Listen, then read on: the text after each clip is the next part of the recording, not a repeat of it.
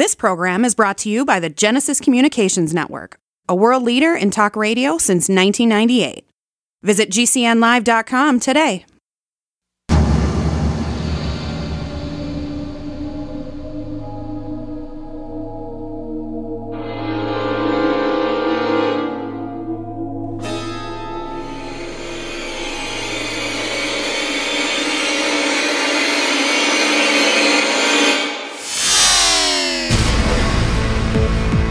You're in the Paracast, the gold standard of paranormal radio.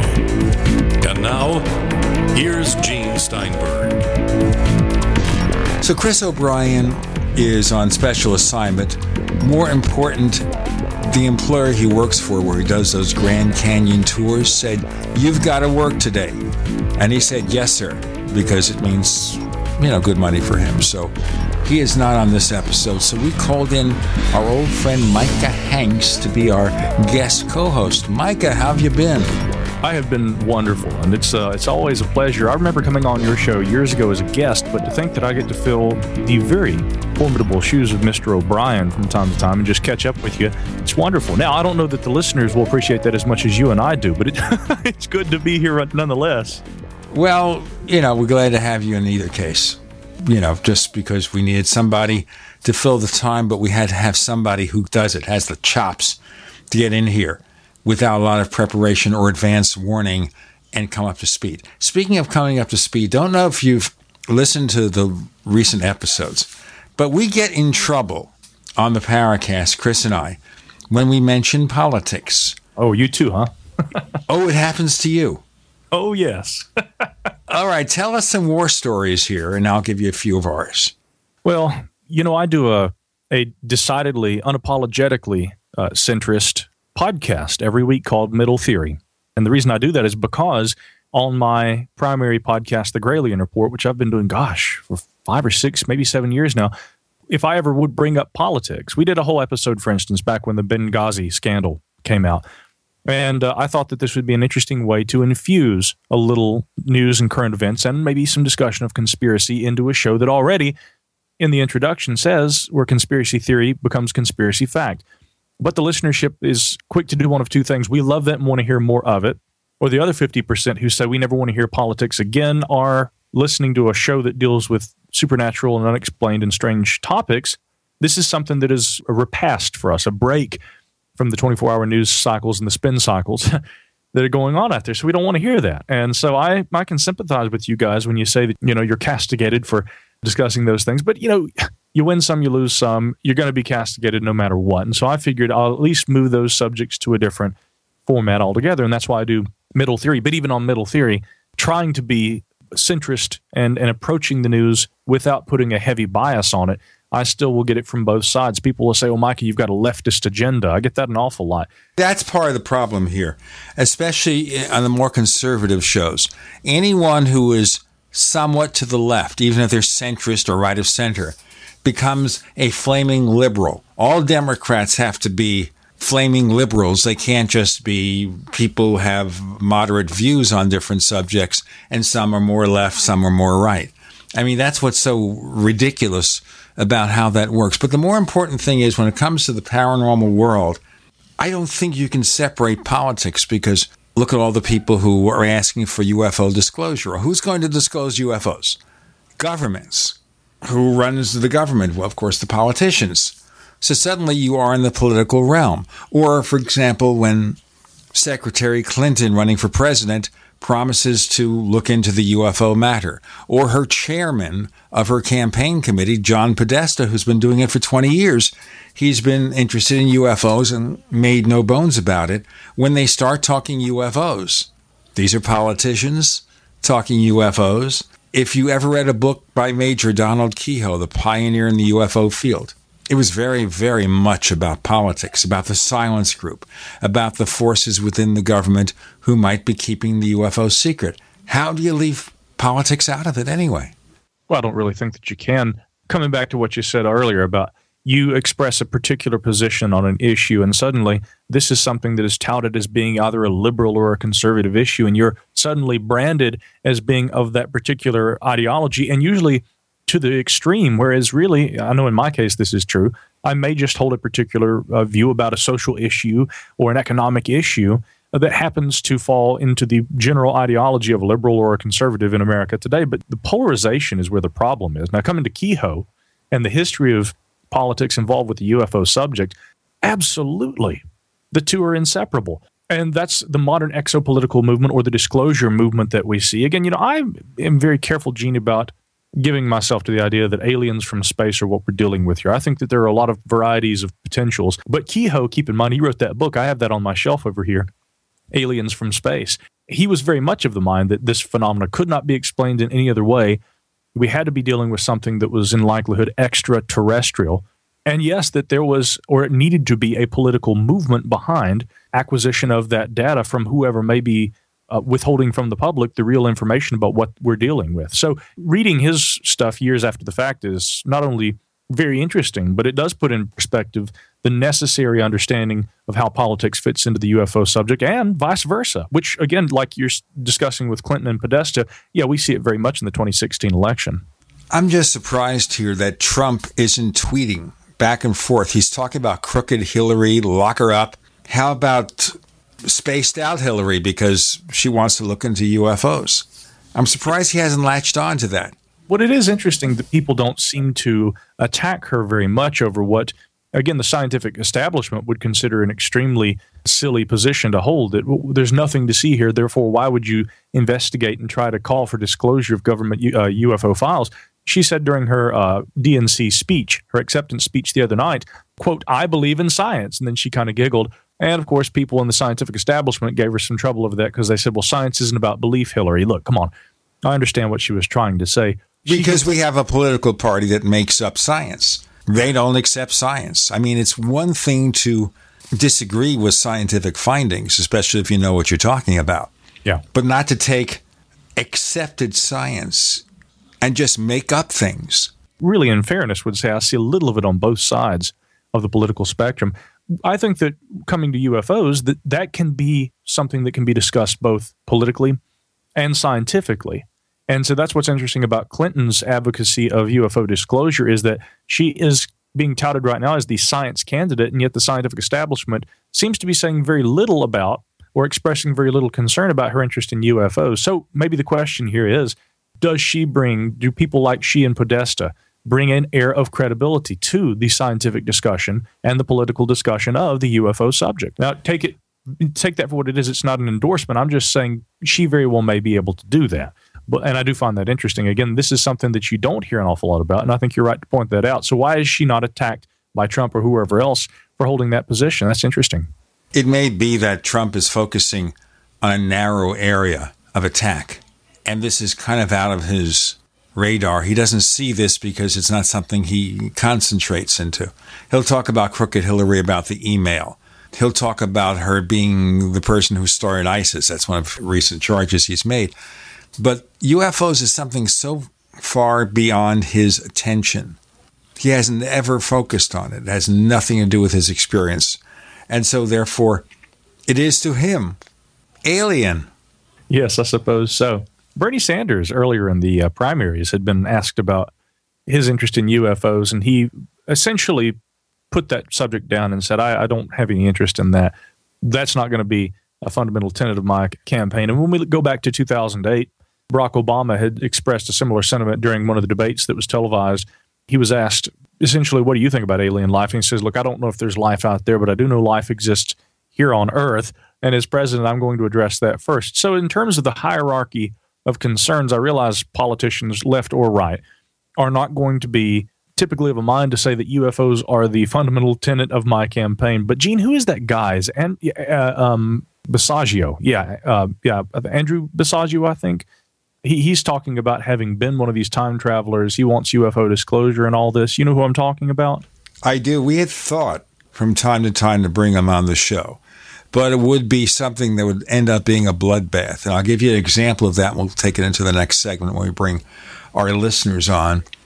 And that is, we had Grant Cameron on, and I got into it with him for a number of reasons. We're going to have a listener roundtable. Micah Hanks is our guest co-host. We'll have Sue, and we'll have Ufology. and they'll be joining us in just a moment. So with Gene and Micah, you're in the Paracast. The award-winning Graphic Converter 10, the universal genius for photo editing apps on your Mac. Join over 1.5 million loyal users for the Swiss Army Knife app. It gives you all the features that you expect, and most important, it's easy to use. You can get it for just $39.95 from www.lemkesoft.com. That's www.lemkesoft.com. Do you need a website? Well, you can get a great deal on hosting services with Namecheap's legendary coupon code. They're offering substantial hosting discounts on shared hosting, business hosting, VPS hosting, reseller hosting, and even dedicated servers. Namecheap is preferred by millions. It's backed by a money-back guarantee. Use the coupon code LEGENDARY to cash in on the special deal at Namecheap.com, Namecheap.com. My computer is so slow, it's making me crazy. I used to have that problem. Did you quit using the computer, or did you buy a new one? No, I called Geeks On Site. They made an appointment to visit my home and showed up the same day. You mean they didn't ask you to bring your computer to a shop? That's what happened when I called a support company. Geeks On Site can go to your home or business or even repair your computer online. They have 24/7 emergency service. If you are having problems with your PC or Mac, call Geeks On Site, 1-800-591-1682. Our friendly certified computer repair experts are available 24/7. Call now for a free diagnosis, 1-800-591-1682. Data recovery, virus removal, and maintenance for all laptops, desktops, printers, and networks. That's Geeks On Site for friendly certified computer repair experts, available 24/7 over the phone or in your home or business. Just call 1-800-591-1682. That's 1-800-591-1682, 1-800-591-1682. Hunters, anglers, campers, and survivalists. Get back to nature. Expand your horizons with the highest quality, most versatile, unique slingshots and sling bows on the market at slingbow.com. Slingbow products are compact and models start from just $17.98. They're perfect for your bug-out bag or storing in your vehicle. Give yourself and your loved ones the excitement and tradition of Slingbow, a new frontier in archery and truly modern twist on this primitive survival tool. Feel the thrill only at slingbow.com. Hi, Peter Vaccaro for ParanormalDate.com. Are you looking for love in all the wrong places? Now you have a chance to change that by signing up for free at ParanormalDate.com. This incredible dating site puts people of like minds together. People who are interested in the strange, the unusual, mysteries, ghosts, UFOs, and the afterlife, and so much more. ParanormalDate.com was developed for you, people seeking a viable alternative to the other dating services. You can join for free by going to ParanormalDate.com, and if you decide you like it and want to connect with people, use the code GEORGE for a substantial discount. Mark Rawlings, president of ParanormalDate.com, says so many people hunger to share their experiences about the paranormal, the unexplainable, or the afterlife, and so much more, and this is the source for them to meet and share that common interest. So sign up for free at ParanormalDate.com, ParanormalDate.com, and use the code GEORGE if you decide to connect with someone you like. You've been hearing Dr. Wallach talking about 90 essential nutrients, keeping the body healthy. GCNteam.com now has Beyond Tangy Tangerine tablets, 60 plant-derived minerals, 16 vitamins, 12 amino acids, packed in a powerful tablet. But that's not it. 160,000 auric points, a knockout punch to free radicals. Call 877-878-4203 or go to GCNteam.com. That's 877-878-4203. We'd like to hear from you. If you have a comment or question about the Paracast, send it to news@theparacast.com. That's news@theparacast.com. And don't forget to visit our famous Paracast community forums at forum.theparacast.com. Okay, we finally made it. I have to tell you that Skype was doing one of its things. And maybe because Microsoft has taken Skype and instead of having it peer-to-peer, where each computer originating a Skype contact would be part of the network, kind of like in the old days when you had Napster and you downloaded the songs and everything. Instead, they moved everything up in the cloud to this this amorphous network. And now things are crazy, but we have Micah Hanks as our guest co-host. Chris is on special assignment. We have 2 listeners joining us, Sue and Randall, sometimes known as Ufology. Randall, we finally made it with you. We got you on. Sure is great to be back, Gene. Great to have you. We were talking about a subject, and I'd like to get your input, both of you here, and that is Sue and Randall. The big issue that really we get in trouble with on the Paracast is whenever we talk about politics, even if it's politics as related to the paranormal. Because as soon as you talk about UFO disclosure, you're dealing with politicians. As soon as you find a politician who promises to get to the bottom of it, like a certain former Secretary of State Clinton, you have politics. As soon as you read a book from Major Donald Kehoe, and even the book by the late Captain Ruppelt, politics gets into it. So what do we do, Randall? Well, that's okay, Sue. You started off. That's fine.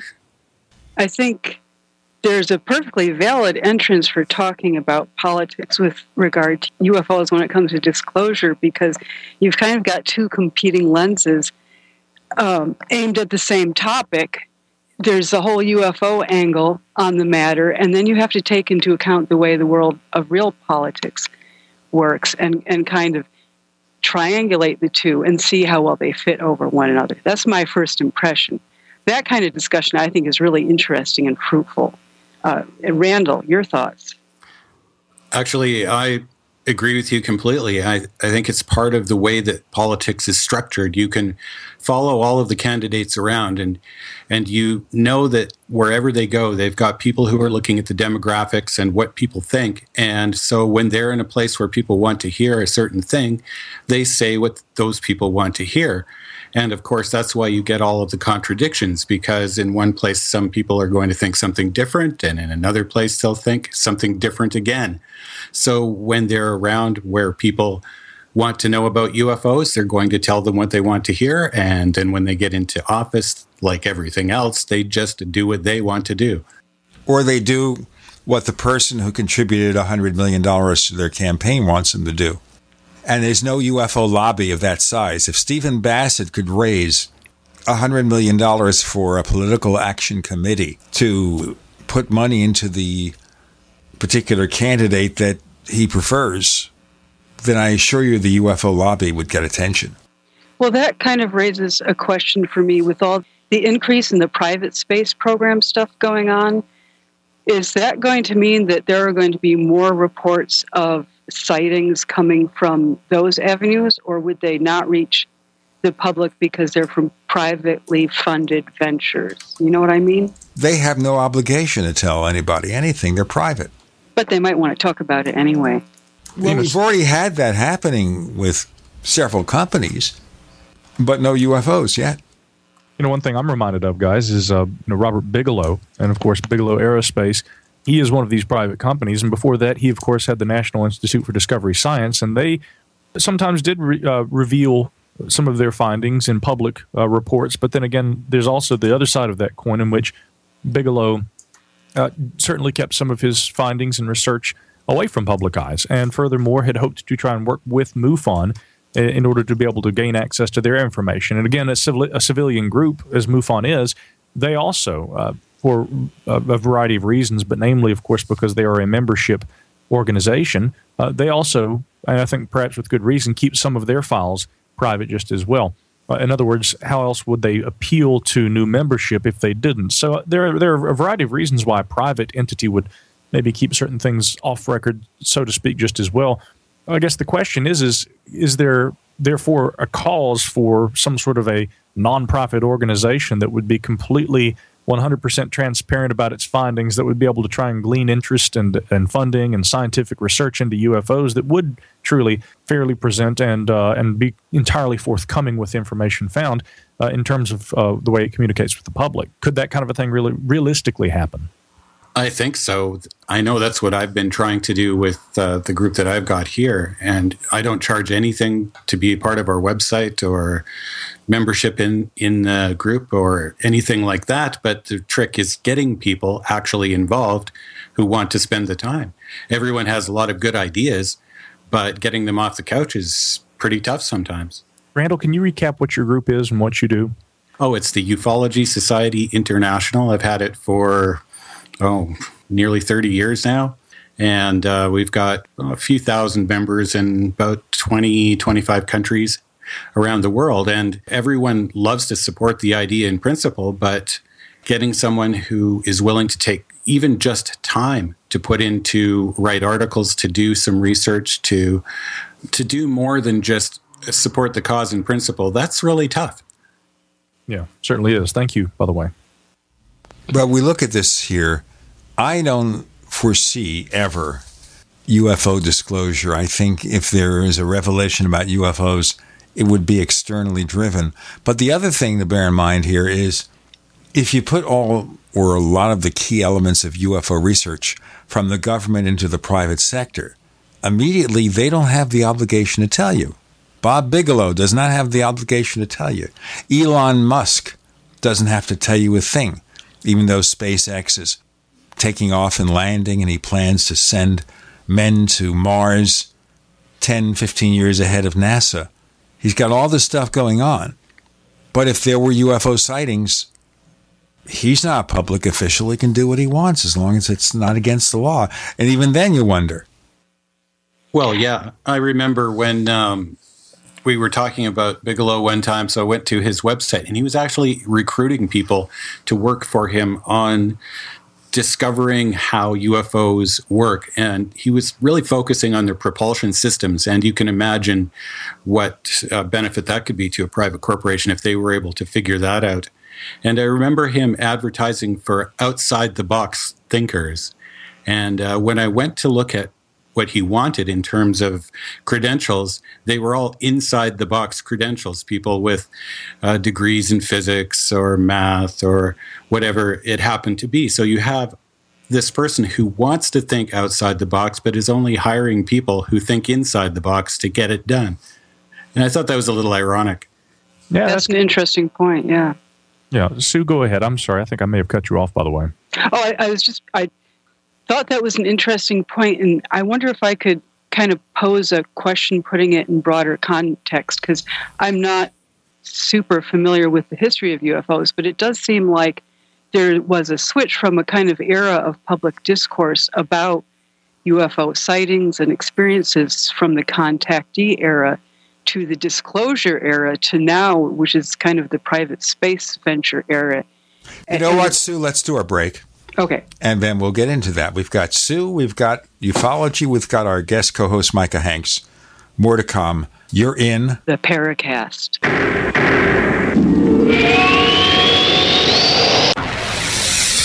You are listening to GCN. Visit GCNlive.com today. Water is the single most important thing your body needs, so you want to be sure it's the best for you and your family. Since 2005, thousands have depended on Berkey purified water. The Berkey Guy provides the lowest priced filtration systems in every size. For incredibly delicious water now and in an emergency, get to GoBerkey.com or call 877-886-3653. 877-886-3653. GoBerkey.com. We use mobile devices right against our bodies every day, but growing scientific evidence has emerged showing serious health risks associated with exposure to EMF radiation emitted from these devices. The solution is Defender Shield, the most effective mobile radiation shielding ever developed. Defender Shield blocks virtually 100% of EMF radiation from cell phones, tablets, and laptops, and starts at just $64.99. Buy now at DefenderShield.com. For 10% off, use promo code GCN. DefenderShield.com, the worldwide leader in mobile radiation shielding. Dangerous blood clot device alert. If you or a loved one had an IVC filter placed to prevent blood clots from traveling to your heart or lungs and suffered an injury, you may be entitled to substantial financial compensation. The FDA warns that IVC filters may cause serious complications, such as heart or lung damage, internal bleeding, and even death. These dangerous blood clot devices can break, and the metal fragments can travel to your heart or lungs, causing serious injuries. If you or a loved loved one suffered organ damage or other injuries from an IVC filter, you may be entitled to substantial financial compensation. Act now. Time is limited to file a claim. For a free consultation and free information, call Injury Help Desk at 800-478-1507. 800-478-1507. 800-478-1507. This is an advertisement. Paid non-attorney spokesperson. InjuryHelpDesk.com is responsible for this advertisement. Principal office, Las Vegas, Nevada. If you're considering going back to school, ask yourself the following questions. Do you need the flexibility to take classes on your schedule? Do you have college credits you need transferred? Do you want to earn a quality degree from a world-renowned university? If you answered yes to any of these questions, Arizona State University is the perfect school for you. Arizona State University offers over 100 highly ranked degree programs 100% online. You'll earn the same degree as you would on campus, from wherever you are, on your schedule. Plus, ASU Online accepts most transfer credits. For information, call 1-800-933-1430. Learn for yourself why the Wall Street Journal ranks ASU 5th in the nation for producing the best qualified graduates, and why 90% of ASU grads are recruited within 90 days of graduation. Learn to grow, learn to succeed, and learn to thrive at Arizona State University. To learn more about ASU online degrees, call 1-800-933-1430. That's 1-800-933-1430. Are you worried about your mom or dad living alone in their house? Hi, I'm Joan London. Listen, I know how difficult it is to find senior care for someone you love. That's why I recommend a free service called A Place for Mom. They are the nation's largest senior living referral service. Call A Place for Mom today. To receive free information on senior living communities in your area, call A Place for Mom at 1-800-704-6182. A Place for Mom offers free one-on-one advice from local advisors and a personalized list of senior living communities you can visit. If you have questions about senior care for your mom or dad, there's a place for answers, A Place for Mom. Call A Place for Mom in the next 10 minutes to get your free ebook on financing senior care as well as free information on senior living communities in your area. Call 1-800-704-6182. That's 1-800-704-6182. Hi, this is Don Ecker, and you are tuned into the Paracast. Let me tell you what, you're going to hear stuff here that you probably won't hear anywhere else. Hear that, George Snorri? We also have a second radio show called After the Paracast, and what's that all about? Well, that's about getting our special subscription package for the show called Paracast Plus, and for Paracast Plus, we give you the commercial-free version of the show. We give you a small number of show transcripts with certain people working on more of them, we hope. And then we also have some classic episodes. We also have the After the Paracast podcast, where we sometimes continue the interview. We continue the discussion, or we have something totally different. So last week, for example, and this is where we got in trouble with Chris, we were talking about the possibility that major political upheavals or major events that change things a lot will bring with them lots and lots of sightings. So, for example, when we had all the things around the Watergate episode in the early 70s, think about the UFO flaps all over the place. Or when Reagan was elected president in 1980, a lot of changes in the way the political structure was run in the U.S. and various programs and everything, lots of paranormal events. So that was one particular thing right there. That great change politically after World War II, of course, will often bring about an increase in paranormal events. And that might be the only sort of pattern we see. In any case, to learn more about the Paracast Plus, go to plus.theparacast.com. It is spelled plus.theparacast.com. Now, you've had your organization going, Randall, for several decades. Right. Have you seen a pattern in UFOs? We used to have ley lines. We used to have 7-year flaps, 5-year flaps. But every time you try to hone in on one of those patterns, it changes. It seems to me, and this is the biggest pattern that I've noticed, is that in the beginning of the modern era, they were a lot more visible to us. They were elusive still, but they didn't seem to do the vanishing act that we see. And it seems that as our technology to detect them has increased in sophistication, they've increased their ability to avoid that detection. Sounds like kind of the trickster element there that Chris often talks about. But that's an interesting point to raise, and I'll ask your opinions about it. On the Paracast, we've talked to people who are working on UFO detectors, like this group from Canada that is going to launch a low Earth orbit satellite, or Mark D'Antonio and Doug Trumbull doing their particular UFO detection project, or UFO data with Leslie Kane and a number of people from the Center for UFO Studies.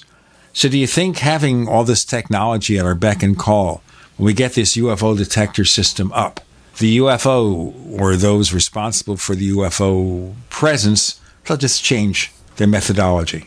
Well, I think that's what they've been doing all along. That's been the pattern. So really, it seems that it's up to them to decide whether or not they want to reveal themselves to us. It might increase the chances that if they make a mistake or they're not fully prepared, that we might catch something by accident. But that kind of leads into the whole concept of, well, how much more proof do we really need now? There's those who are willing to accept that alien visitation is a reality, and those who are skeptical about it and will refuse to believe, probably unless they were given a free pass to a mothership tour. So, that sounds like fun. You know, and even then, I'm not sure that they would actually believe.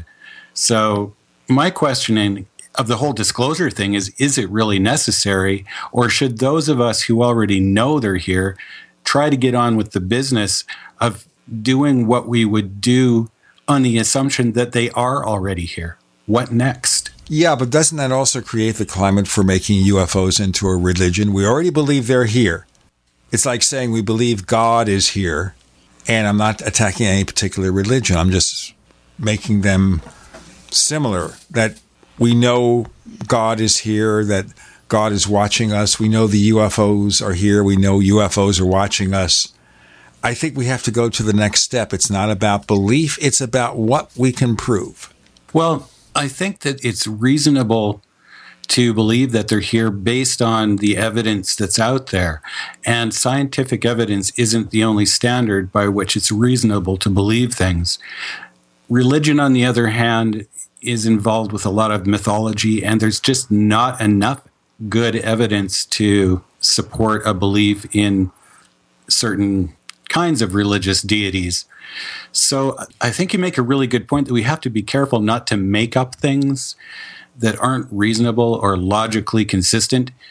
But if we be really careful about walking that line and don't go over it into the cult of personality or the want to believe that they're space brothers here to save the planet type of thing, I think that we can still have a worldview that includes the reality of alien visitation, as opposed to being simply unsure that it really exists because we can't scientifically prove it. I love the standard of logical consistency applied to the presence of aliens.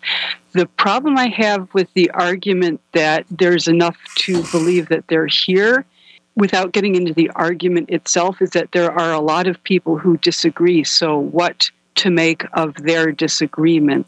Are they all just wrong? To me, that's a reason to reflect further and not rush to belief on my own part. But I think, the criteria of having logical consistency and plausible arguments can only forward things. You know what Sue's talking about right there brings us back to a subject that you and I've addressed in the past before here on the Paracast, Gene, which is how can science be applied to a methodology for the study of this phenomena? And one of the issues I think that we face with UFOs is, quite simply, unlike in the scientific community where we look at the data and we say, well, with this data we have a consensus opinion based on what is most likely, and therefore this is what science holds to be true based on our observations.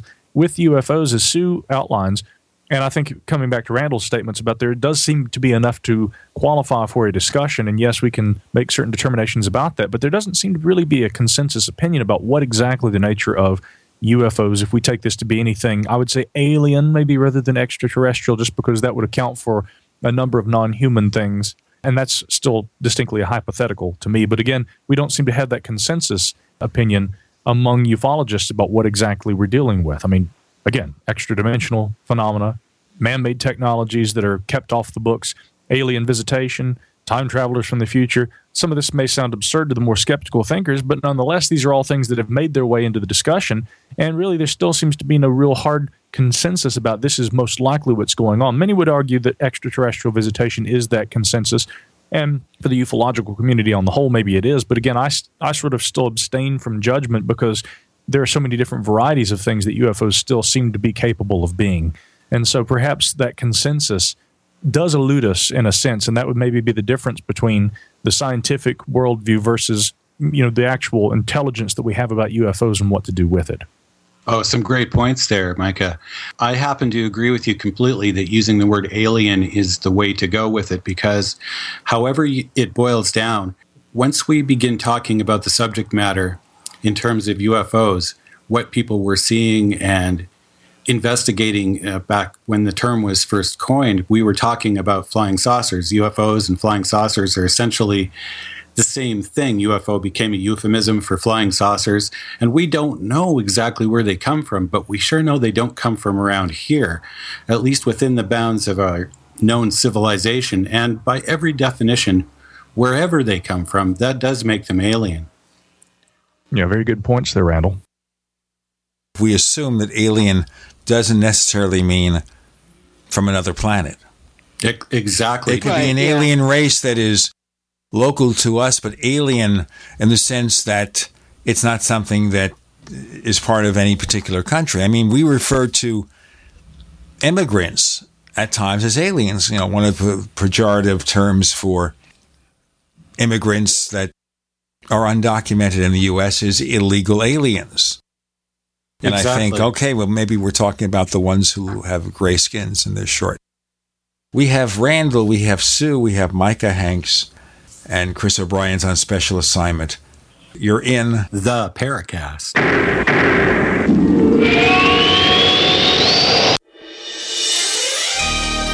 Thank you for listening to GCN. Be sure to visit GCNlive.com today. We also have swag. We have all these exclusive Paracast things that you can buy. We've got 60 or so different items, and entails t-shirts, sleeves for notebook computers, iPad cases, mouse pads, the Paracast jumbo tote bag, all sorts of t-shirts and jackets and stuff like that for men and women. We have a Paracast aluminum water bottle. All this stuff, you go to store.theparacast.com, store.theparacast.com.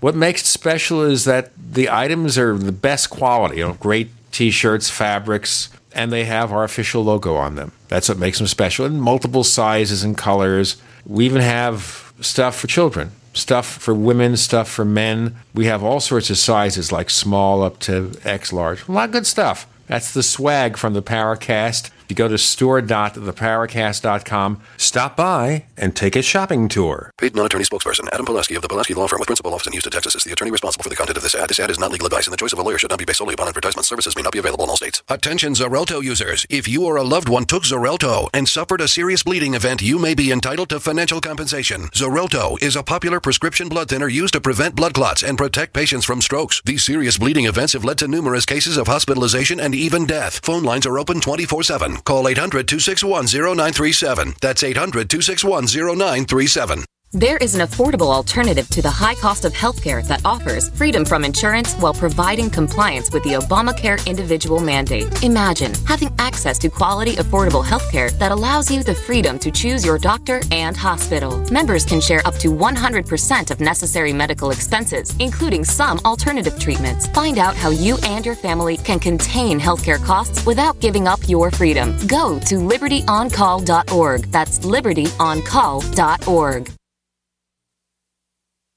Do you ever feel like you're being watched? Like someone or some company is tracking your every move online? I know I I do. That's why I trust Private Internet Access VPN to keep me safe when I'm online. I use it to encrypt my traffic and use an anonymous IP address. Private Internet Access keeps your internet traffic safe from unwanted eyes so you can finally feel safe. $40 a year for peace of mind is a no-brainer. Sign up today at privateinternetaccess.com. Once again, that's privateinternetaccess.com. Paid non-attorney spokesperson. Injury Help Desk is responsible for this advertisement. Principal office, Las Vegas, Nevada. This ad is not legal advice, and the choice of a lawyer should not be based solely upon advertisement. Services may not be available in all states. Attention prescription antibiotic drug users. Have you or a loved one suffered an aortic dissection, aortic aneurysm, or abdominal aortic aneurysm after taking the prescription antibiotic drugs Levaquin or Avelox? These popular antibiotic drugs have been prescribed more than 80 million times since 2004, and medical studies show an increased risk of the following injuries: aortic dissection, aortic aneurysm, and abdominal aortic aneurysm. If you or a loved one used the prescription antibiotic drugs Levaquin or Avelox and suffered from aortic dissection, aortic aneurysm, or abdominal aortic aneurysm, you may be entitled to substantial financial compensation. Act now. Time is limited to file a claim. You may be entitled to substantial financial compensation. For a free consultation and free information, call Injury Help Desk at 800-823-3851. 800-823-3851. 800-823-3851. This is an alert. If your business or church is building this year, you're about to pay more than you should. This could mean thousands of dollars more for your office, retail space, church, or warehouse. A General Steel building can save you as much as half the cost and time of similar conventional construction. And we're offering rebates of up to $20,000 to help you build today. Call General Steel for free information that could save you thousands. Call 866-91-STEEL. 866-91-STEEL. 866-91-STEEL.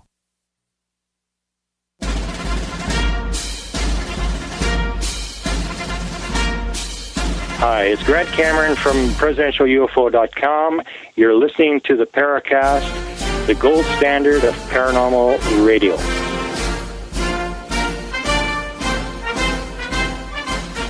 Listener Roundtable with our guest co-host Micah Hanks and Sue and Randall, and we're talking about alien UFOs and what that threshold means. On the other hand, we see more and more indications of exoplanets. We were talking to Mark D'Antonio, an astronomer, last week about this.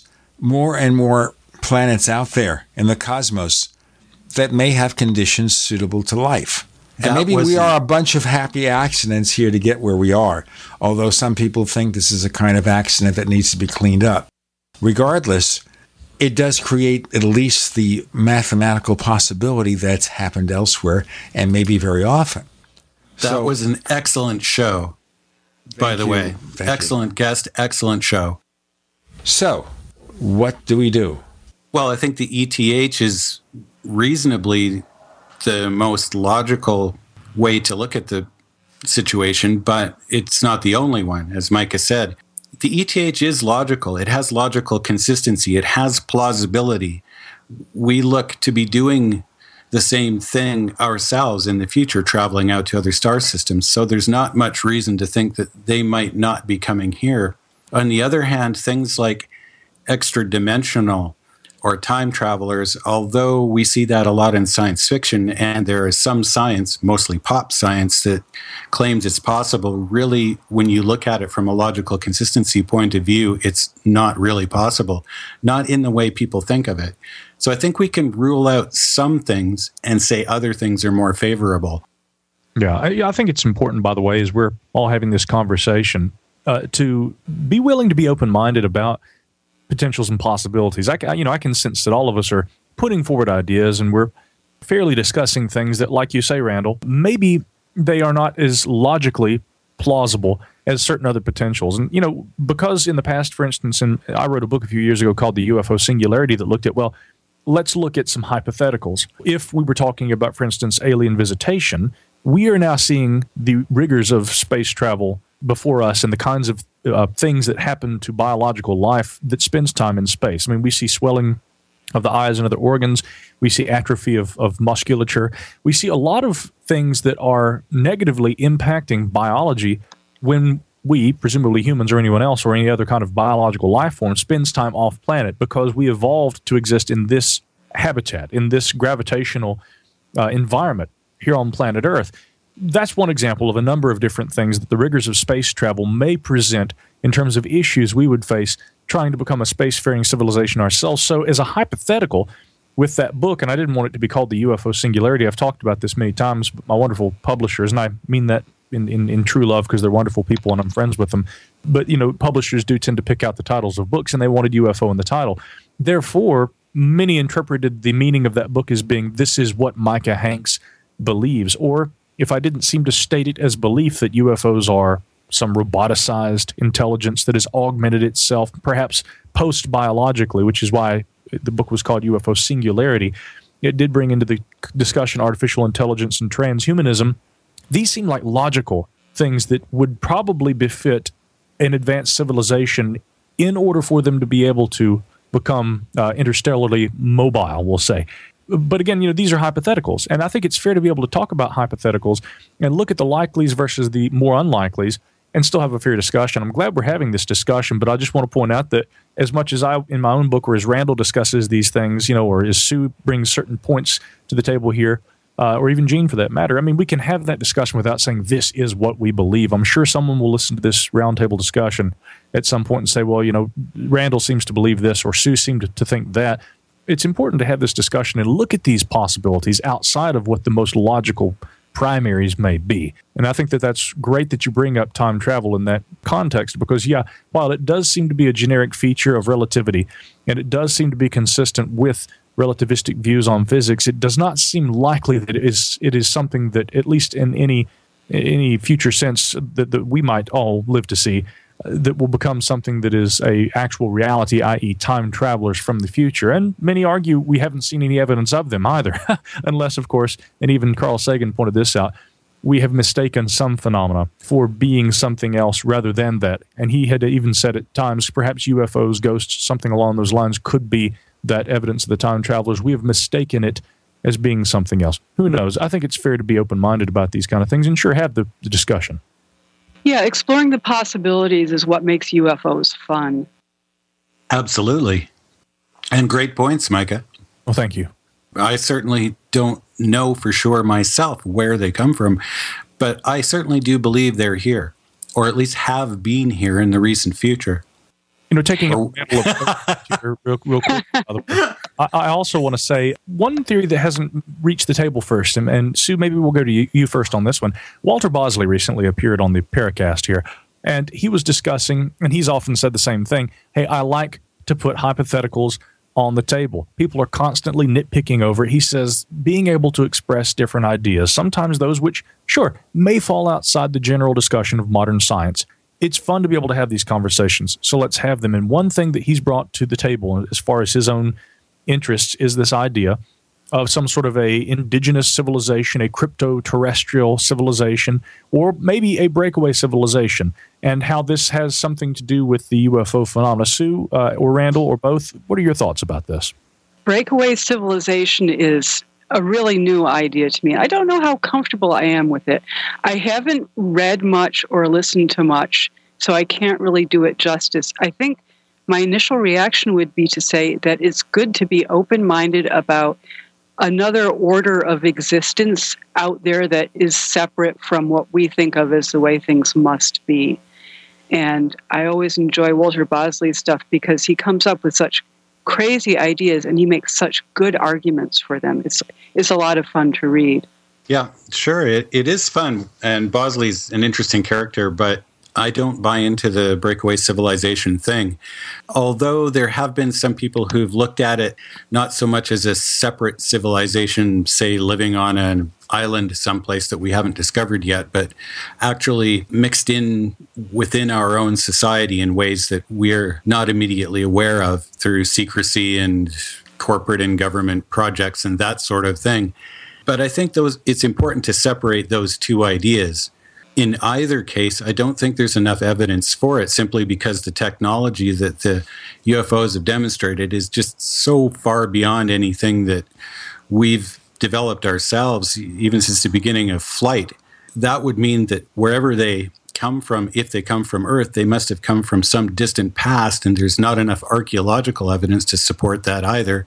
It would require a large civilization and a lot of infrastructure, and there just simply isn't any evidence of it. So the ancient aliens, I'm sorry to have to say, for those who are listening, go onto YouTube and look up a video called Ancient Aliens Debunked, and it is really a good counter to the ancient aliens hypothesis. It's very sensible and scientific, and anyone who believes in the ancient aliens hypothesis should have a look at that. Yeah. I often get a lot of flack for being so dismissive of the ancient alien hypothesis. When asked to come on that program, the first question, of course, you were typically asked by the producers is, are you an advocate of the ancient alien hypothesis? And so when asked that question myself, of course, my response was, well, no, but I think I could offer some good skeptical positions on that. And, of course, I wasn't invited back to be on the show, but the producers and I had a nice conversation nonetheless. I'll say that if we were to redefine breakaway civilization and put it in a slightly different context, once again, much like UFOs, perhaps the problem is we don't have a real consensus idea of what exactly we mean when we say that. When Richard Dolan brought that idea into the dialogue a few years ago, he said, I just put it out as just, again, a hypothetical. I had no idea that there would be conferences that were built around it and other authors would take up the mantle and write books about it. And he says, and I don't necessarily endorse the idea.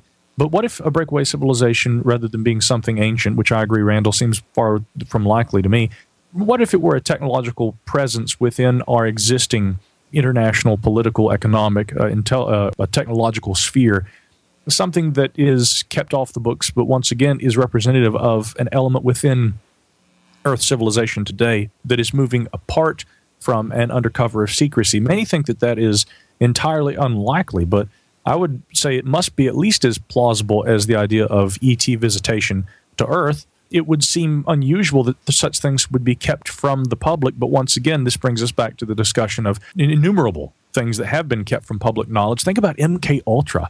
They had hoped, the CIA, that the documents that actually detailed the atrocities that occurred, the illegal activities, they had hoped that they would be destroyed before they could actually be released to the public. A few of the documents were not and made it to the congressional review that occurred a few years later. And that's how we even know about it. And yes, and so that discourse has at very least been kept mostly off the record.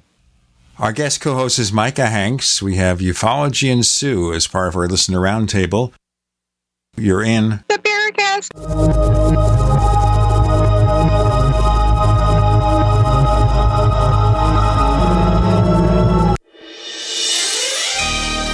Thank you for listening to GCN. Be sure to visit GCNlive.com today. Attack of the Rockoids has been well received by critics and readers alike. It's a thrill-a-minute story you'll never forget. A former U.S. military intelligence officer is haunted by intense dreams about a beautiful woman pleading for his help after a terrible battle in outer space. But the dreams turn out to be true and thrust him into a telepathic love affair with a woman whose faraway planet is intent on destroying the Earth. And now the gripping tale continues in The Coming of the Protectors. It's the second book of the Rockoids trilogy, a galaxy-spanning adventure that pits our hapless heroes against powerful, fanatical enemies that threaten the lives of freedom-loving beings everywhere. Attack of the Rockoids and The Coming of the Protectors. Classic science fiction at its best, available now. For more details, visit rockoids.com. That's ROCKOIDS.com. Looking for that edge during those intimate moments? We see many ads for enhancement, but the side effects include death. At GCN Team, we should change the Healthy Body Brain and Heart Pack to the Healthy Libido Pack. The brain and heart are not the only organs that require a healthy vascular system. For proper blood flow at the right moment, go to GCNteam.com or call 877-878-4203. That's 877-878-4203. That's 877-878-4203. Do you ever feel like you're being watched? Like someone or some company is tracking your every move online? I know I do. That's why I trust Private Internet Access VPN to keep me safe when I'm online. I use it to encrypt my traffic and use an anonymous IP address. Private Internet Access keeps your internet traffic safe from unwanted eyes so you can finally feel safe. $40 a year for peace of mind is a no-brainer. Sign up today at privateinternetaccess.com. Once again, that's privateinternetaccess.com.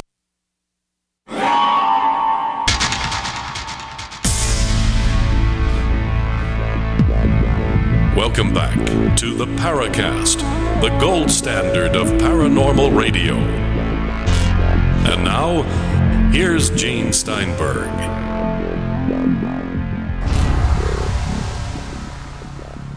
Sue has become robotic. She's been taken over by an artificial intelligence. It's the nanites. Is that what it is? Yep. I've got a bad case of them. As they say, nano. That was Mork and Mindy, right? Yes, it was. And originally they hired Robin Williams to do a segment of Happy Days. I don't know how much of that he improvised and how much of that was written in script. The other thing about it, though, is that when they went to the TV series, I always thought it was kind of distilled. It wasn't quite as hard-hitting. Or spontaneous, perhaps. Probably, because you have a 30-minute thing. Yeah, I never watched it much, actually. Yeah, I didn't either. Well, I guess I'll have to be the only representative late-night TV junkie. When I was a kid growing up, Nick at Night was my thing. I watched Bewitched, I Dream of Jeannie, The Munsters, all these kind of shows. I loved those shows when I was a kid. These days, I don't watch as much TV, and people always laugh and say, Micah, your favorite show must be The X-Files, right? And in truth, I think I've probably watched about 3 episodes of The X-Files. It's one of those shows I could never really get into. I'll tell you something about The X-Files. They had a 6-episode reboot where they come back, the original characters, and they go through 6 stories that supposedly echoed the kind of stories they ran as part of the original series. And the ratings were pretty decent. You know, the average TV ratings for a network show is much less today than it was 10, 15 years ago. And they might do more in a year or two. But it left off with a cliffhanger with no indication they'd ever do it again. And I think that was kind of unfortunate. But the thing they did, though, which might be interesting, is that they changed the conspiracy. Before it was E.T. doing everything. Now it was the government taking technology from Roswell and engaging in these conspiratorial acts. Right, and that brings us back to what Micah was talking about in the sort of breakaway civilization thing and how we look at what the word UFO means. And we at USI, we consider a UFO to be a craft of alien origin. Well, a breakaway civilization that is secret from the rest of society, I think a pretty good case could be made to say that, yes, that is alien to the rest of us. We don't know about it. It's from outside the constructs of our normal everyday existence. And in this case, it must be outside the constructs of even most political constructs. So I think it would be fair to say that some UFOs could be from one of these types of breakaway civilizations. But I don't think that covers it all, because like you're saying there in the X-Files episode, they're taking technology that was recovered from Roswell. So it still seems to me that even in the reality of the thing, we're looking at technology that is so far beyond what we had back in the 50s and 60s, and even today for that matter, that it doesn't seem possible that it actually is something that we came up with ourselves. You know, to that point, I would like to just really quickly add something. And this is just a comparison, but you know, let's put this on the table. When we look at the ancient alien hypothesis, one of the gripes many people have is that, well, we suppose that ancient people could not have created a technology like this, you know, to build, for instance, monuments like the pyramids, the great wonders of the ancient world.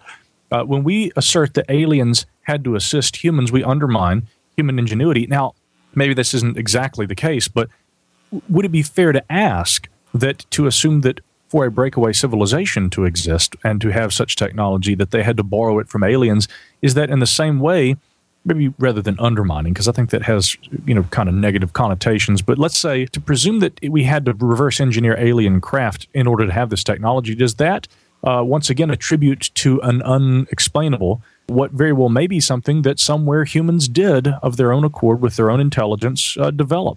I mean, just looking at that from a different angle and playing devil's advocate. Oh, absolutely, Micah. I think you're correct with that. I think quite a few of the claims that Corso makes, for example, were legitimate human scientific breakthroughs, transistors and so on, and microcircuits and that sort of thing. But none of those things still explain how a craft can be tracked on radar and followed by a jet and then have it come to an instant stop and then change direction pretty much instantly and zoom off at 20,000 miles an hour. There's nothing that we've got that can do that yet, let alone back in the 50s. So here's my problem with breakaway technology. As opposed to breakaway civilization, which I can kind of handle that idea, breakaway technology, I'm not sure you can hide a whole technology. And this is like a kind of uninformed opinion, but I'm reasoning from the parallel fact that the technology we have in our society has such a massive environmental impact. If you have a hidden secret breakaway technology, wouldn't you at least see some kinds of environmental impacts or other trace evidence of its existence? That's where I have problems with the whole breakaway idea. Yeah, we both agree that's a great point. And someone else, I mean, just to add to that, I think someone else would have come up with it by now. If it was that easy to come up with that advanced of a technology, it wouldn't be only the military that's had it since the 50s. Someone else would have invented it and made it, and we'd be seeing it in pretty much everyday use somewhere, but we don't. It's a very strange discussion when we really start breaking all this down. I like what we're all doing here because we are kind of taking each individual hypothetical as related to UFOs and saying, now, what seems most likely? Many UFO skeptics, I know Robert Schaefer, he's been a guest on the show, and I correspond with Bob from time to time. Bob has taken issue with one of the facts that I had presented. No, I'm sorry, not a fact, but an idea, which had been that, hey, some of these things very well may be some government technology. Bob took issue with that and had said, I think that if that were the case, there would be either release of that information already, or there should be some other evidence that technology exists, which comes back to what Sue was saying. But, so I said, can we account for there being some other explanation for UFOs? Again, the hardline skeptical stance is generally today that, these are all misidentifications. These are people who may suffer from delusions and fantasies. And let's be fair, Alan Hendry, who worked for this Center for UFO Studies under J. Allen Hynek and wrote a fabulous book back in the late 70s called The UFO Handbook, he very fairly explored all those possibilities too. Yes, there are confabulations, delusions, fantasies, and things like this, misidentifications, and certain natural phenomena. Gene, I've got an interesting update about the Brown Mountain Lights here in a second. But again, when we look at all these different possible variables, what we have to accept at some point is what is most likely, which, again, coming back to what Randall's kind of driven throughout the discussion, that it seems that there is some technology that doesn't seem to be accountable easily with earthly known technologies, and yet which also seems to be present enough that we can account for the existence of something very physical and tangible here on Earth that is observed, but that is advanced enough that it is also difficult to observe and thereby explain. So it's really interesting when we kind of circle around and look at all these different hypotheticals, because while each may still have some validity, we do begin to see that there are certain trends that emerge in terms of what is most likely. I guess, again, I'm comfortable with saying that there is seemingly something very exotic about the UFO phenomena, and whatever that is remains extremely, extremely strange to me, and I think that's what keeps us also interested in this. I want to hear about this Brown Mountain Light update. Okay, this is interesting. Gene, let's be brief about this. We're going to have to break in a moment, and I want to tell everybody about our second radio show called After the Paracast, which is part of the Paracast Plus. Go to plus.theparacast.com, plus.theparacast.com. You could then hear After the Paracast, which is, I don't know how we'd call this, anything but a catch-as-catch-can type of program, because we have just independent discussions, continuations of this show, and sometimes we just do stuff that's really off the wall. You never know. We also have the commercial-free version of this show. All this and more for a low subscription price. Check it out. Plus.theparacast.com, plus.theparacast.com. Micah Hanks is going to tell us about Brown Mountain Lights, and I'll tell you about my experiences first. We have Sue, we have Randall, Ufology. You're in the Paracast. The award-winning Graphic Converter 10, the universal genius for photo editing apps on your Mac. Join over 1.5 million loyal users for the Swiss Army Knife app. It gives you all the features that you expect, and most important, it's easy to use. You can get it for just $39.95 from www.lemkesoft.com. That's www.lemkesoft.com. Do you need a website? Well, you can get a great deal on hosting services with Namecheap's legendary coupon code. They're offering substantial hosting discounts on shared hosting, business hosting, VPS hosting, reseller hosting, and even dedicated servers. Namecheap is preferred by millions. It's backed by a money-back guarantee. Use the coupon code LEGENDARY to cash in on the special deal at Namecheap.com, Namecheap.com. Dr. Otto Warburg won the Nobel Prize for discovering how cells breathe. He also discovered how normal cells turn into tumor cells. He discovered the one prime cause of cancer was cellular oxygen deficiency. Dr. Joanna Budwig built upon the work of Dr. Warburg and discovered how to feed the cells to overcome this oxygen deficiency. She found that it was the sulfur in the cottage cheese that would mix with fresh pressed flax oil that the flax oil would become emulsified and more readily absorbed. Flax oil delivered in this manner was able to restore oxygen transfer to all cells of the body. Now there's a new method of pressing seed oils that produces the highest quality, zero oxidation, undamaged seed oils. The results on these seed oils alone are amazing. Now add our Life Force Enhanced One World Whey Protein Powder that is much higher in the sulfur amino acids than cottage cheese is, and you have a winning combination to confer health and energy like never before. Call 888-988-3325 or visit sacredseedoils.com. That's sacredseedoils.com.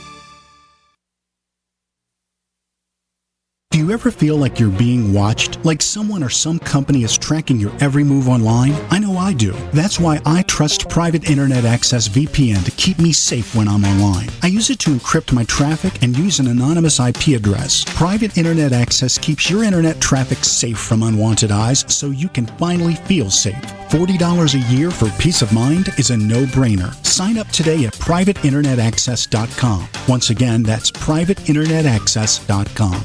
Dangerous blood clot device alert. If you or a loved one had an IVC filter placed to prevent blood clots from traveling to your heart or lungs and suffered an injury, you may be entitled to substantial financial compensation. The FDA warns that IVC filters may cause serious complications, such as heart or lung damage, internal bleeding, and even death. These dangerous blood clot devices can break, and the metal fragments can travel to your heart or lungs, causing serious injuries. If you or a loved one suffered organ damage or other injuries from an IVC filter, you may be entitled to substantial financial compensation. Act now. Time is limited to file a claim. For a free consultation and free information, call Injury Help Desk at 800-478-1507. 800-478-1507. 800-478-1507. This is an advertisement. Paid non-attorney spokesperson. InjuryHelpDesk.com is responsible for this advertisement. Principal office, Las Vegas, Nevada.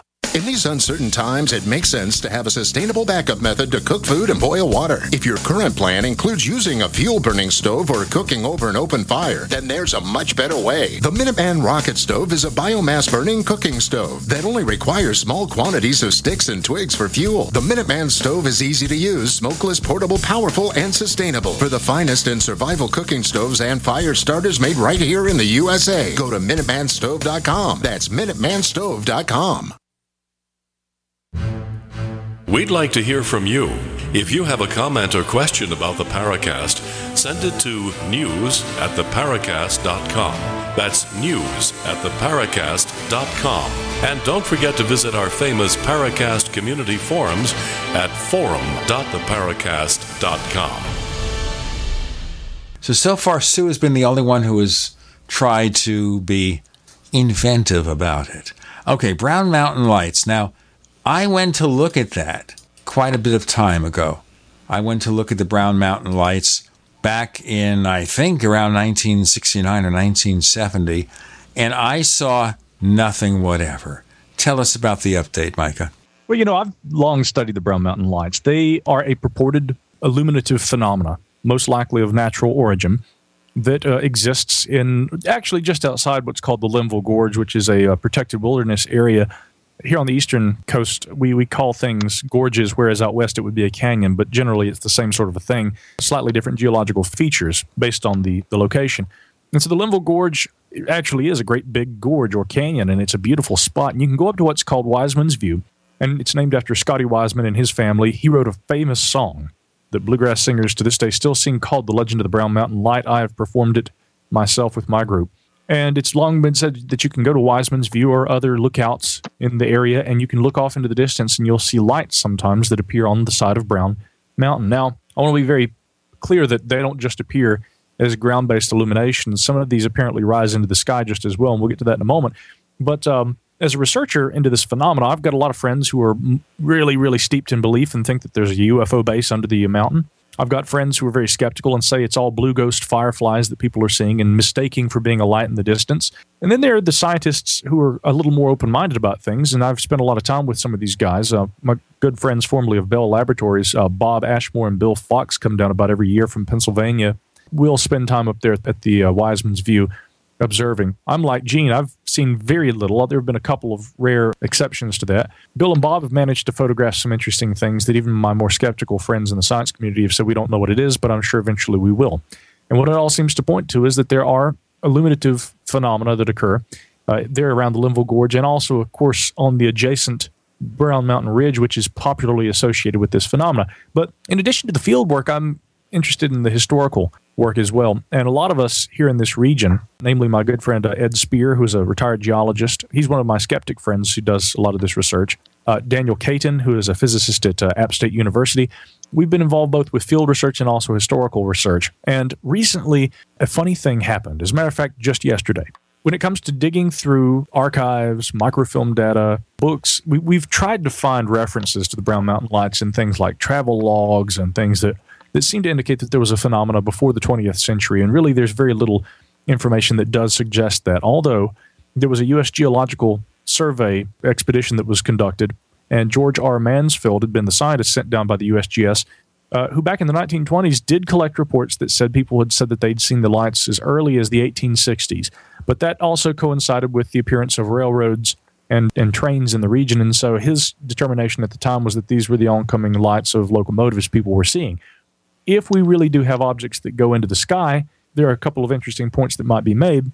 One of them being that if Mansfield had been looking for a terrestrial source of the illuminations, he and others over the years might not have been considering looking up. And there certainly is data that suggests that these illuminations both appear on the ground in the distance and sometimes rise into the sky as well. I've found a lot of interesting old photos over the years of people who have photographed the lights both as ground-based illuminations and also, in one notable instance that comes to mind, appear to be hovering over a ridgeline. The photo that comes to mind initially is that was taken by Bruce Roberts and appeared in one of Nancy Roberts' books on ghosts in the Carolinas from back in the 1950s. Her husband had taken a photo of the lights, and they do appear to be hovering over the ridgeline. I found a new photo that I'd never seen. I'm sure someone has seen this eventually, but I just found it yesterday. My grandfather died earlier this year on his 101st birthday, and he often told me he'd listen to late-night radio and things and had a little bit of an interest in the unexplained, but I would always ask him, being a World War II historian, what do you think about the ghost rockets? What do you think about Foo Fighters? He'd say very little about those kind of things, and to my knowledge, he didn't own any kind of literature about strange happenings. Well, lo and behold, we were at his house yesterday, my mother and my aunt and my father and I, and they had asked me to come over and go through some of his old books. And he has a trove of books about World War II. And there was a little box that my mother and my aunt found, and they began going through the box and seeing what was in there, and there were a bunch of old newspaper clippings and things that were folded up. And here I have in my hands one of the newspapers that he had kept. And this was from Sunday, July 29th, 1962. I actually have the actual paper here, the Asheville Citizen-Times. This was the front page story on that Sunday edition in 1962. Brown Mountain Lights remain a mystery to viewers, and there's a beautiful photograph taken by the author, Jim Beatty. He was a correspondent for the paper at the time, and it shows a number of lights on the ridgeline of Brown Mountain and down in the valley. And in the distance further beyond, you also see lightning striking.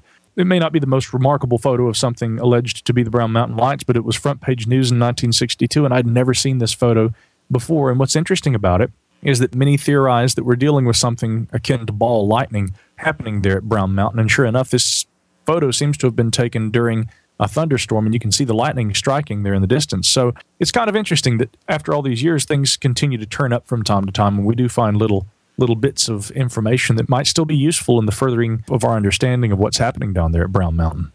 Oh, well, thanks for that, Mike. And condolences on your grandfather. Fantastic. Over 100 years old. That's amazing. 101, yeah. Another quick anecdote. When Sputnik 1 was launched by the Russians in 1957, he and my uncle had sat outside and observed as it passed over through a telescope. He had also taken a photograph that he wanted me to look at. Now, I haven't found this photo, and it must still be in his records someplace, but he said I took a photo of some very odd contrails one day, which he kind of alluded to having been chemtrails. He wanted me to have this photo, and I haven't uncovered that yet in his archives.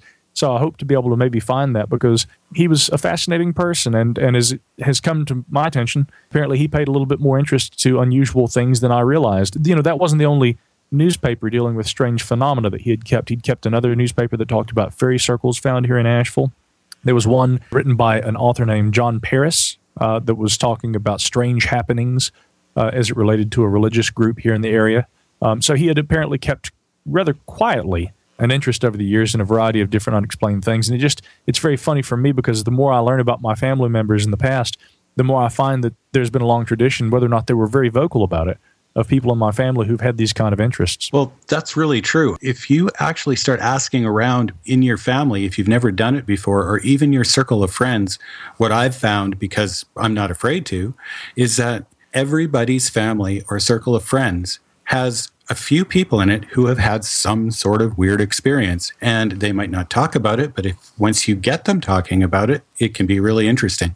Absolutely. My uncle, for instance, who would have been my grandfather's son, eldest child, my uncle had worked back probably the early 70s or maybe the late 60s, right after he graduated from college. He had worked for a manufacturer of jet components, and he had said that one evening he got a phone call from some of his coworkers, and it was a good commute to where he had to work time. He was about 45 minutes away from his workplace, but they called and asked, Bill, would you be interested in coming out here? There's something that we've seen that's hovering over the downrange where they would test the jet aircraft engines. I asked him about this recently, and he said, yeah, that's true. There were a number of workers one night who were out there, and they said some dark object came hovering. They never got a good look at what it was because it was dark outside and it wasn't lit, but there was clearly a large aircraft of some kind that came and hovered over the downrange as though it were, keeping an eye on what they were doing with the engine tests and whatnot. Talk about a weird story. We got more to come with Micah Hanks. Sue and Randall, you're in the Paracast.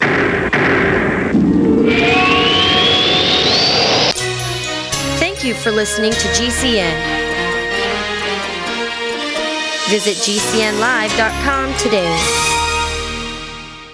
We use mobile devices right against our bodies every day, but growing scientific evidence has emerged showing serious health risks associated with exposure to EMF radiation emitted from these devices. The solution is Defender Shield, the most effective mobile radiation shielding ever developed. Defender Shield blocks virtually 100% of EMF radiation from cell phones, tablets, and laptops, and starts at just $64.99. Buy now at DefenderShield.com. For 10% off, use promo code GCN. DefenderShield.com, the worldwide leader in mobile radiation shielding.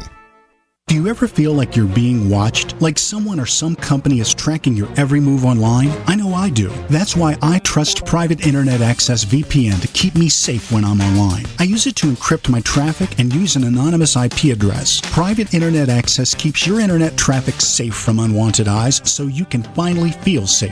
$40 a year for peace of mind is a no-brainer. Sign up today at privateinternetaccess.com. Once again, that's privateinternetaccess.com. Hi, Peter Vaccaro for ParanormalDate.com. Are you looking for love in all the wrong places? Now you have a chance to change that by signing up for free at ParanormalDate.com. This incredible dating site puts people of like minds together. People who are interested in the strange, the unusual, mysteries, ghosts, UFOs, and the afterlife, and so much more. ParanormalDate.com was developed for you, people seeking a viable alternative to the other dating services. You can join for free by going to ParanormalDate.com, and if you decide you like it and want to connect with people, use the code GEORGE for a substantial discount. Mark Rawlings, president of ParanormalDate.com, says so many people hunger to share their experiences about the paranormal, the unexplainable, or the afterlife, and so much more, and this is the source for them to meet and share that common interest. So sign up for free at ParanormalDate.com. paranormaldate.com and use the code GEORGE if you decide to connect with someone you like. Are you tired of commuting to a job that makes someone else rich, working harder than ever, but getting nowhere?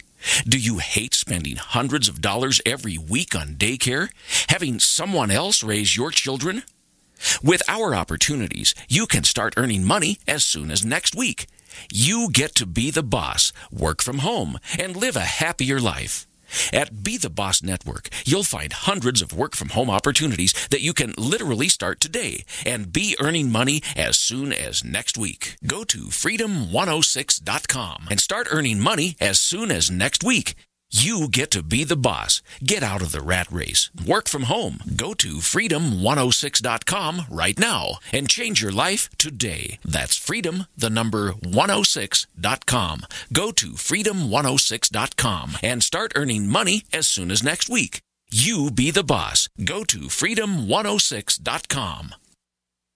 Hello? Congratulations. For what? For losing all that weight. How'd you do it so fast? ASAP. ASAP what? What's that mean? Are you ready to get as skinny as possible, as soon as possible, as simple as possible, and as sexy as possible? I'm listening. Then get with the ASAP program. It's real and it works. No smooth talk, no slick advertising, and no exaggerated claims of success. I've got to know more. Welcome to ASAP, as slim as possible. Whether you have 10, 20, or 50 pounds to lose, ASAP is your weight loss answer. ASAP targets the abnormal fat reserves and makes them available to be burned as fuel and contains no caffeine or hormones. Order ASAP at wholesale prices or join the team to share the business with others. Visit GCNteam.com or call 877-878-4203. GCNteam.com or call 877-878-4203. Lose weight and look great with ASAP, as slim as possible.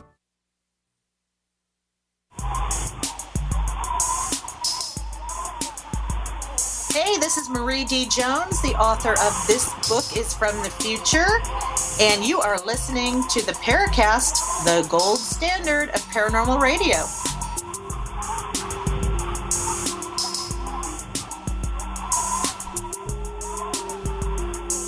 A listener roundtable with Micah Hanks as our guest co-host.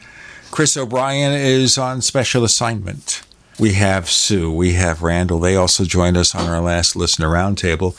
And we've been getting into a lot of interesting discussions, breakaway civilizations, UFO disclosure, and indeed the Brown Mountain Lights. I remember we talked to this fellow, Ralph Lale, at the time. And did you ever meet him, Micah? No, that was before my time. I do know of him. Before we get into that discussion, though, Sue, I know that you had a point you were making. Why don't we come back to you, and then we could talk a little bit about Ralph if you want to a little later. I do have a funny story about that. Yeah, I was just going to say, everyone seems to be walking around with this story, but they seem to be hesitant to share them, possibly for fear of ridicule or just because opening up that kind of discussion opens up the unknown as a whole, and that's a little scary. And I'm wondering, do people have any ideas about the best ways to kind of get people to share their stories, to get them willing to talk about that with you? Let me begin by asking, Sue, have you ever had an experience yourself? Oh, yeah, various, sure, over the years. Would you be comfortable giving an example of something? No. See, there we go. All right. Yeah, it doesn't really seem relevant to other people. It was highly personal in nature, and I'm not sure that it makes a good story. I understand. Well, that's the thing about when I have experiences, they're typically, and again, I don't consider myself a person who has psychic abilities or anything like that. I've never seen what I could say, oh my gosh, that was a full-blown exotic aircraft of some kind, a UFO by definition.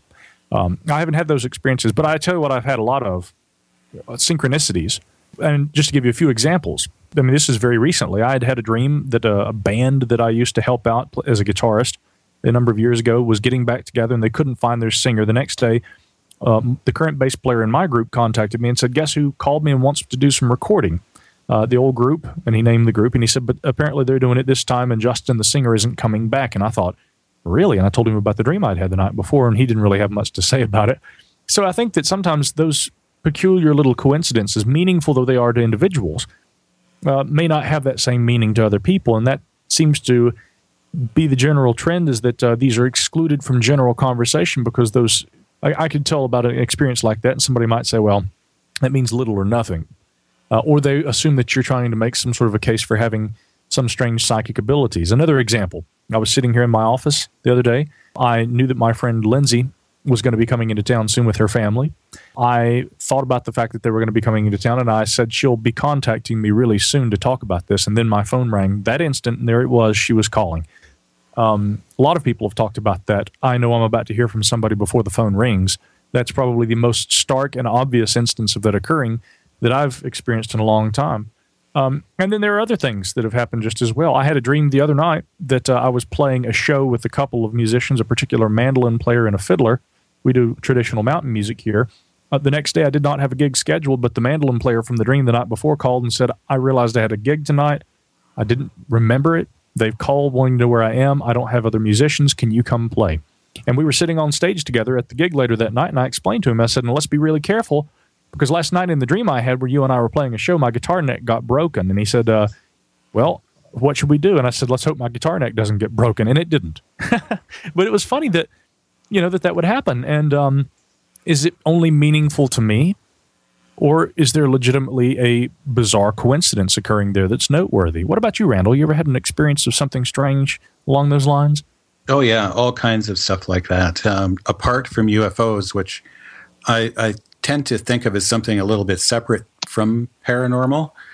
I've had ghost experiences and similar types of dreams as you, although recently I'm hoping none of my dreams come true. Huh. And definitely MIB and, oh man, the list goes on. And that's why I do believe I can't be the only person in the world who's experienced these things. If I've experienced them, other people, when they say they have, it's just not fair to say, no, you haven't. That's all nonsense. I'm the only person who's ever experienced these things.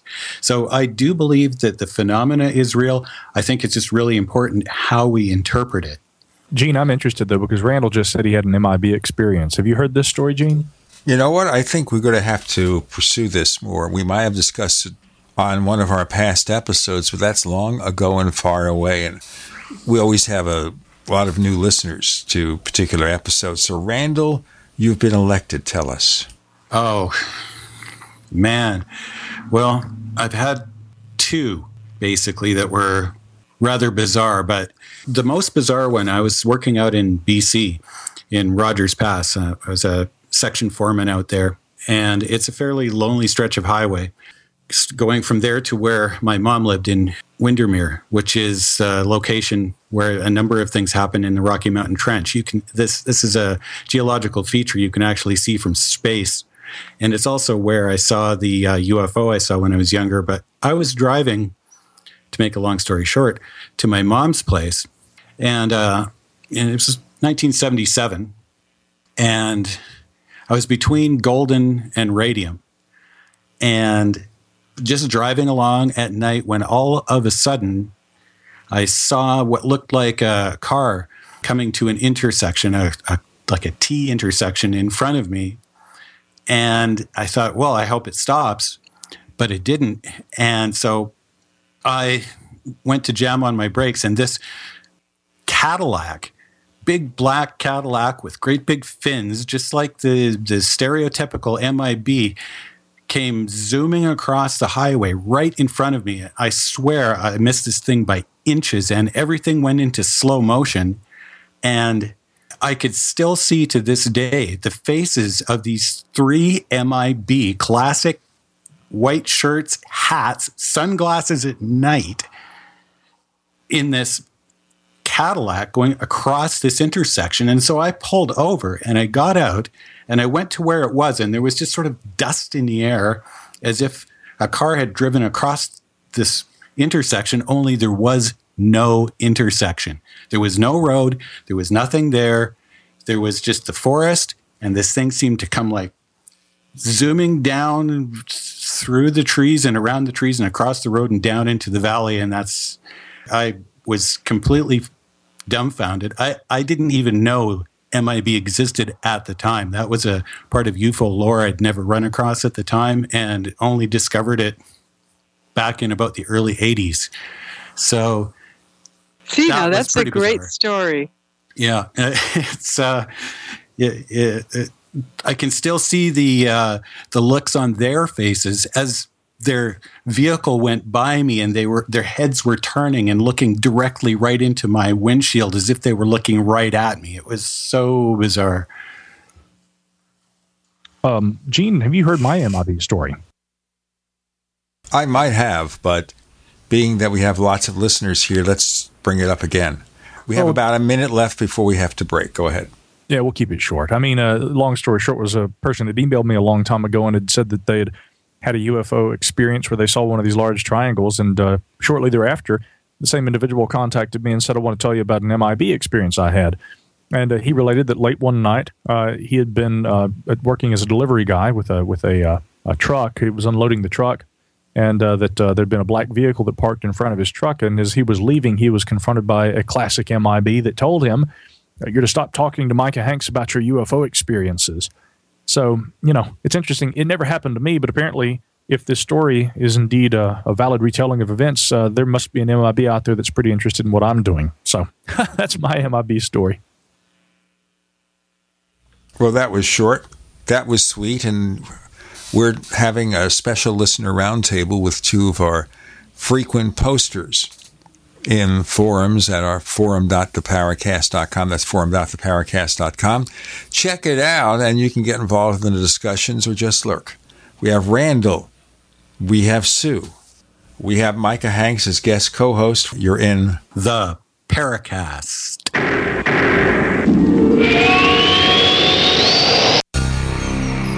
Thank you for listening to GCN. Visit GCNlive.com today. We also have swag. We have all these exclusive Paracast things that you can buy. We've got 60 or so different items, and entails t-shirts, sleeves for notebook computers, iPad cases, mouse pads, the Paracast Jumbo tote bag, all sorts of t-shirts and jackets and stuff like that for men and women. We have a Paracast aluminum water bottle. All this stuff, you go to store.theparacast.com, store.theparacast.com. What makes it special is that the items are the best quality, great t-shirts, fabrics, and they have our official logo on them. That's what makes them special, in multiple sizes and colors. We even have stuff for children, stuff for women, stuff for men. We have all sorts of sizes, like small up to X large. A lot of good stuff. That's the swag from the Paracast. You go to store.theparacast.com. Stop by and take a shopping tour. Paid non-attorney spokesperson Adam Pulaski of the Pulaski Law Firm with principal office in Houston, Texas is the attorney responsible for the content of this ad. This ad is not legal advice, and the choice of a lawyer should not be based solely upon advertisement. Services may not be available in all states. Attention Xarelto users. If you or a loved one took Xarelto and suffered a serious bleeding event, you may be entitled to financial compensation. Xarelto is a popular prescription blood thinner used to prevent blood clots and protect patients from strokes. These serious bleeding events have led to numerous cases of hospitalization and even death. Phone lines are open 24/7. Call 800-261-0937. That's 800-261-0937. Do you ever feel like you're being watched? Like someone or some company is tracking your every move online? I know I do. That's why I trust Private Internet Access VPN to keep me safe when I'm online. I use it to encrypt my traffic and use an anonymous IP address. Private Internet Access keeps your internet traffic safe from unwanted eyes so you can finally feel safe. $40 a year for peace of mind is a no-brainer. Sign up today at privateinternetaccess.com. Once again, that's privateinternetaccess.com. Worried about lead, fluoride, and other contaminants in your drinking water? Get a ProPure with the Pro 1G 2.0 cleanable reusable filter and remove up to 200 contaminants. Drink water the way nature meant it to be. Clean, crisp, and refreshing. See the complete line of ProPure products, including the new ProMax shower filter. There's a ProPure for you. Visit your authorized ProPure dealer for details or ProPureUSA.com. That's ProPureUSA.com. Are you worried about your mom or dad living alone in their house? Hi, I'm Joan London. Listen, I know how difficult it is to find senior care for someone you love. That's why I recommend a free service called A Place for Mom. They are the nation's largest senior living referral service. Call A Place for Mom today. To receive free information on senior living communities in your area, call A Place for Mom at 1-800-704-6182. A Place for Mom offers free one-on-one advice from local advisors and a personalized list of senior living communities you can visit. If you have questions about senior care for your mom or dad, there's a place for answers, A Place for Mom. Call A Place for Mom in the next 10 minutes to get your free ebook on financing senior care as well as free information on senior living communities in your area. Call 1-800-704-6182. That's 1-800-704-6182. Can your vitamin supplements positively affect your blood in 5 minutes? Protovite can. Protovite is a genuine breakthrough liquid daily nutrition that delivers quality ingredients into your blood in less than 5 minutes. Scientifically proven and backed by clinical studies, Protovite supports energy, vitality, and optimal health. Watch our 2-minute live blood cell video and see for yourself at vninc.com/prohealth. That's vninc.com/prohealth.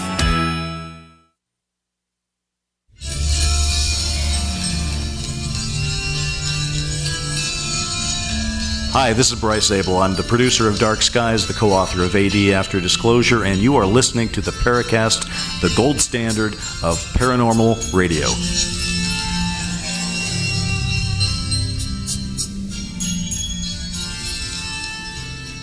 Okay, we continue with Micah Hanks as our guest co-host. And we also have Randall, we have Sue. It's one of those special listener roundtable episodes. Where is Chris O'Brien? Well, he's off doing a special assignment. What special assignment? Well, earning a living as one of the premier drivers for those visiting the Grand Canyon.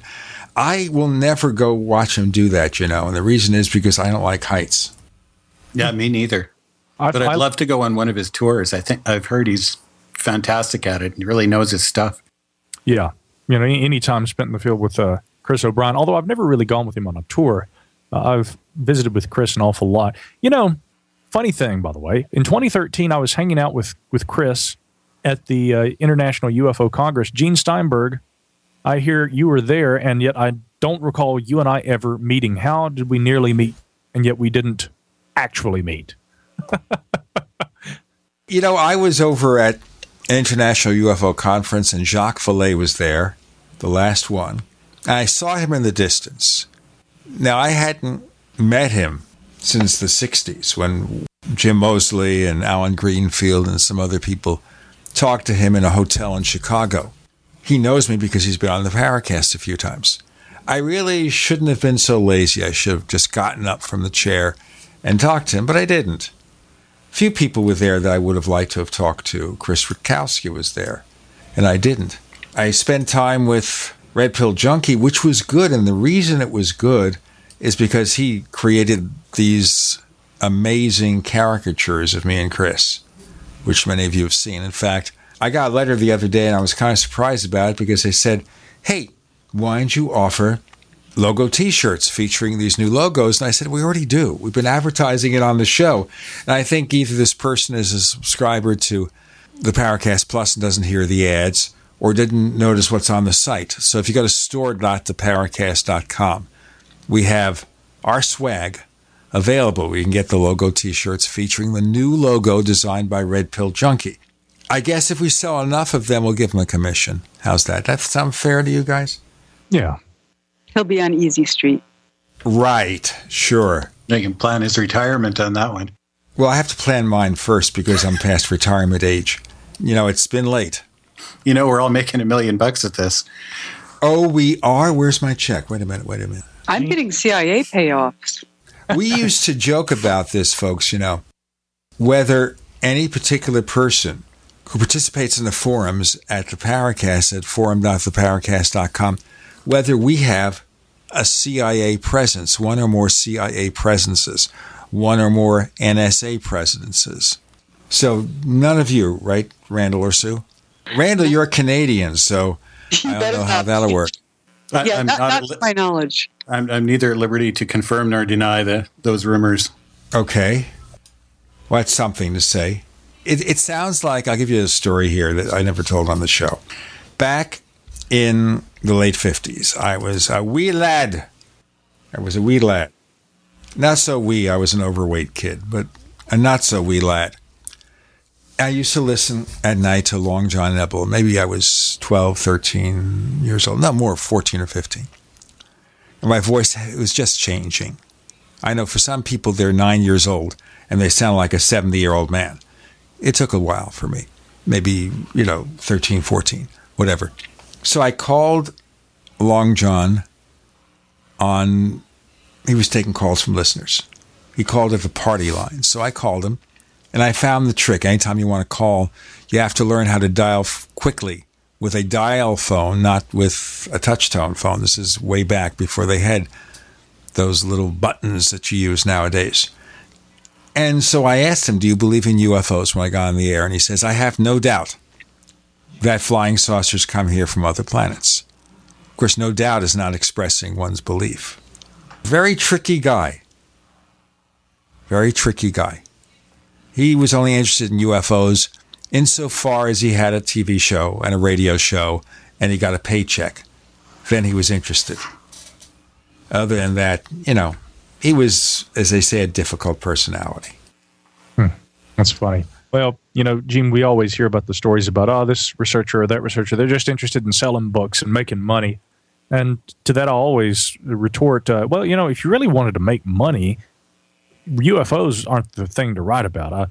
There are any number of subjects you could choose to write about, any number of controversies or political scandals or celebrity gossip. I mean, any number of things that could be written about if you really are just trying to make money as a writer. So it kind of seems to me that as far as people just trying to cash in on their involvement in the UFO circles and whatnot, that subject or that argument rather seems a bit null and void. There are much better ways to make money than writing about UFOs, I can tell you that. Well, I think when money was made about UFOs, when people made money writing books, it was a long time ago, the early books. Some of them made money. Oh, I love the early books. Kehoe and Ruppelt and Keel and all the rest. I've got a huge library of all of that stuff. Edwards. Got all the originals. What about all the early magazines? I guess there's a lot of stuff that was printed at one time and really isn't around anymore except maybe in digital format. They are posting more and more digital versions of the early UFO magazines. Because what I've seen of that really captures the flavor of the era. Well, the problem, of course, when you get digital is they scan them, but they never have the scans lined up in the scanning machine. So you see the pages skewed off-center a little bit. You've noticed that? Oh, yeah. On that subject, guys, there's some great old magazines and journals that a lot of people aren't even aware of that have now been digitized that are well worth reading. The old APRO journals, a lot of those are online. The Zetetic Scholar that was published by Marcello Ciuzzi. And one that is still in print, Gene, you know this, and of course I'm a columnist for the magazine and hoping in the coming, truly maybe the next few months, let alone the coming years, but Fate magazine, which really began in 1948, was one of the premier UFO publications of the day. They're still in print. And Phyllis Galdi is a good friend. I hear rumors she may be moving to my neck of the woods, and I'm hoping that she and I, we've worked together with Fate for a long time, but I'm hoping to keep that publication running and see that as something that is one of the few continuances, I think, of that era of publishing where these subjects could be addressed in a print medium. The other problem with digital, Gene, is that these days everybody and his brother and sister have got a blog or an online magazine, and there's so much saturation. Back in the old days, these magazines like Argosy, True, Fate, which was devoted solely to the unexplained, existing publications like 40 Times in the UK, they were the only way, apart from the newsletters that put individuals like Jim Mosley, you of course worked for his, that they put out. Those were the only mediums for being able to get this kind of information. And with the web, although there's much more access, it's almost kind of oversaturated too. So, I do kind of miss the bygone era of buying the magazines on the stands and having to read about these kind of things in print publications. What bothers me here is with the ubiquity, the ease of online publishing. I mean, anybody can sign up for a free blog at WordPress or at Google Blogspot. The problem is that the quality just ain't there anymore. Yeah. So they're really not a replacement for the magazines or the zines of bygone years, because there's no editorial control over what goes in there for the most part.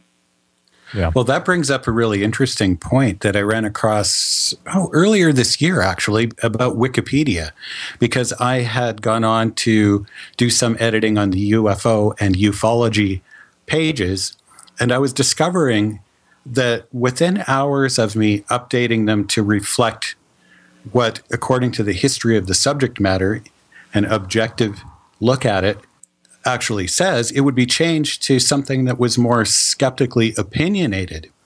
And I ran across, in doing this, something called the guerrilla skeptics, who actually go on to the Wikipedia and look at all the paranormal subjects, and they have a mandate to get on there and change it to their point of view as soon as anybody else goes on there and updates it to reflect something that is, whatever, in their view, pro-paranormal or pro-UFO or something else. They always put this slant into it, and some of it is just downright wrong.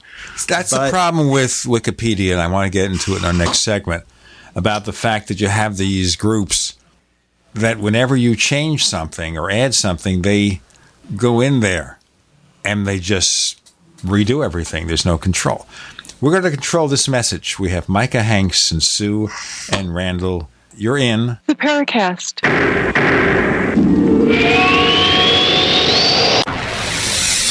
You are listening to GCN. Visit GCNlive.com today. Attack of the Rockoids has been well received by critics and readers alike. It's a thrill-a-minute story you'll never forget. A former U.S. military intelligence officer is haunted by intense dreams about a beautiful woman pleading for his help after a terrible battle in outer space. But the dreams turn out to be true and thrust him into a telepathic love affair with a woman whose faraway planet is intent on destroying the Earth. And now the gripping tale continues in The Coming of the Protectors. It's the second book of the Rockoids trilogy, a galaxy-spanning adventure that pits our hapless heroes against powerful, fanatical enemies that threaten the lives of freedom-loving beings everywhere. Attack of the Rockoids and The Coming of the Protectors, classic science fiction at its best, available now. For more details, visit rockoids.com. That's ROCKOIDS.com. This is Dan Pilla. Do you owe the IRS money you can't pay? Are tax debts crippling you? I've defended people from the IRS for over 30 years. I've helped thousands, and I can help you too. I wrote the book on IRS settlement, and I'm telling you, there's no such thing as a hopeless case. Call 800-34-NO-TAX to finally get free of IRS debt. With the IRS's new programs, there's never been a better time to solve your problem. Call 800-34-NO-TAX. That's 800-34-NO-TAX, or my website, danpilla.com. Attention backpackers on a budget. Why spend $80 to $300 to pump clean survival water? Introducing the Viva Water Pump Kit from Viva Outdoor Products. Super easy to use and super lightweight at only 6.5 ounces, the Viva Water Pump Kit provides high flow rate at 1 ounce per stroke, can be one-hand pumped, and is dependable and affordable at only $24.99. Filter not included. Get your Viva Water Pump Kit at VIBA-ODP.com from Viva Outdoor Products.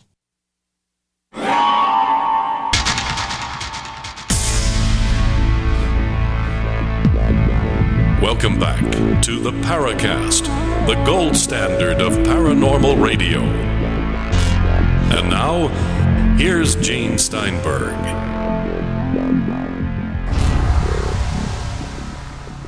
She has all these voices there. You know, have you noticed this? Listen to that. All these voices we didn't believe or expect that we had all that talent lurking there. My hat is very large. Is that what it is? Yeah. Mm-hmm.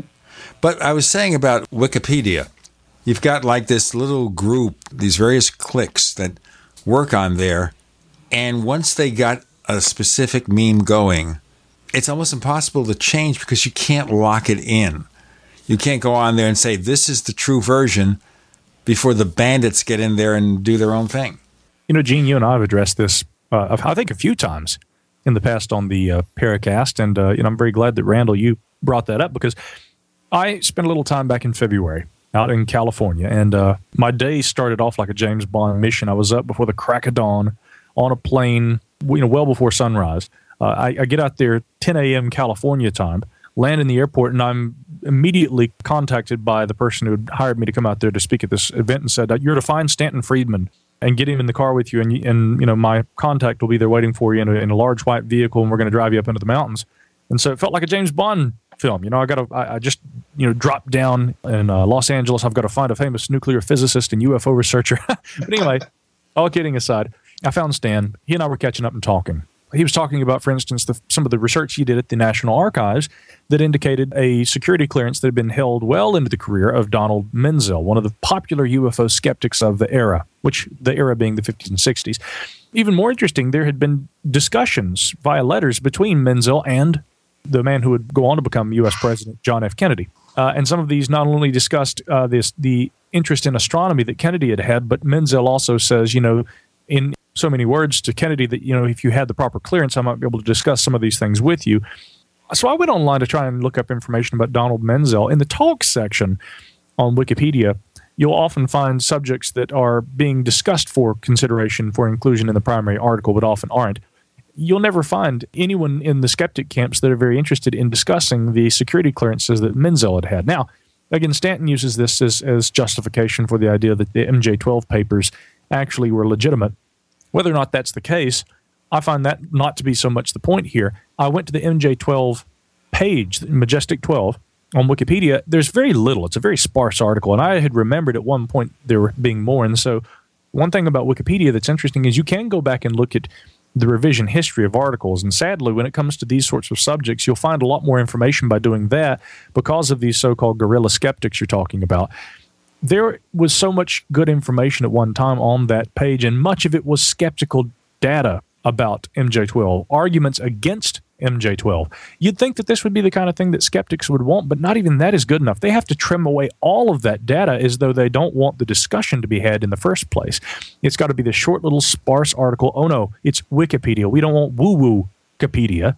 So they trim away all of this discussion, even some of the good skeptical data. And I find that atrocious. Why is it that not only can we not espouse skepticism and belief, we can't even have a full discussion? There is an issue here, and that is definitely something that's concerning. And I would say, well, and actually there are various sites that do just what I'm about to say. Forums.theparacast.com is one, but you could go start your own site.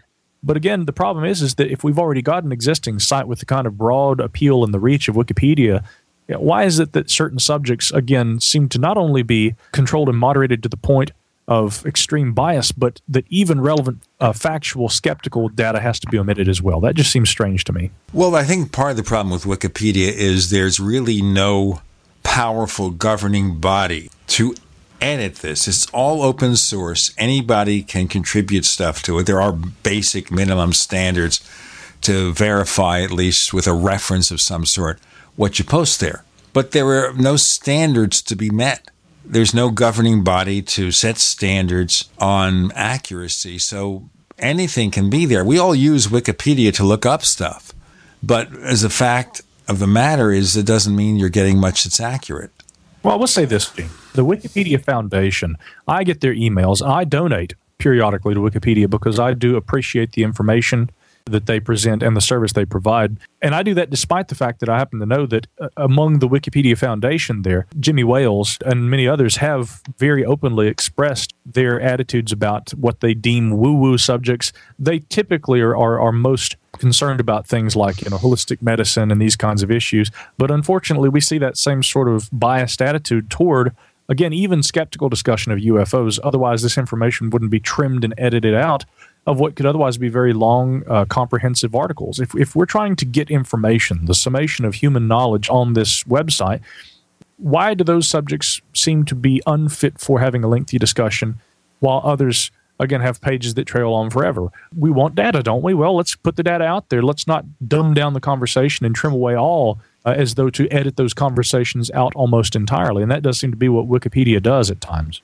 Oh, definitely. And they do tolerate this guerrilla skeptics involvement in the Wikipedia, for sure. They allow it to take place without any kind of criticism. I know that at one point, something that I had put in had been taken out by a moderator, and I asked why.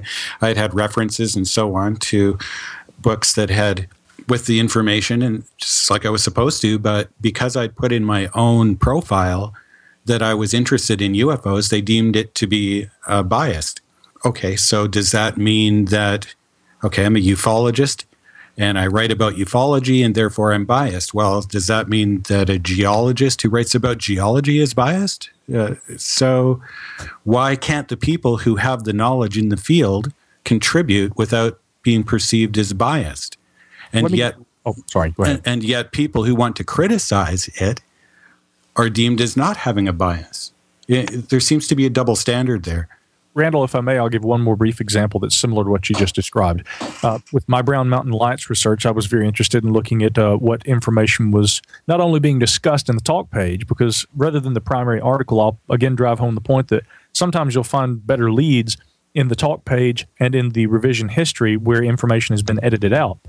I found on one occasion that there was an experiment, and I happen to know this experiment took place because I know one of the individuals from Oak Ridge Laboratories who had been involved.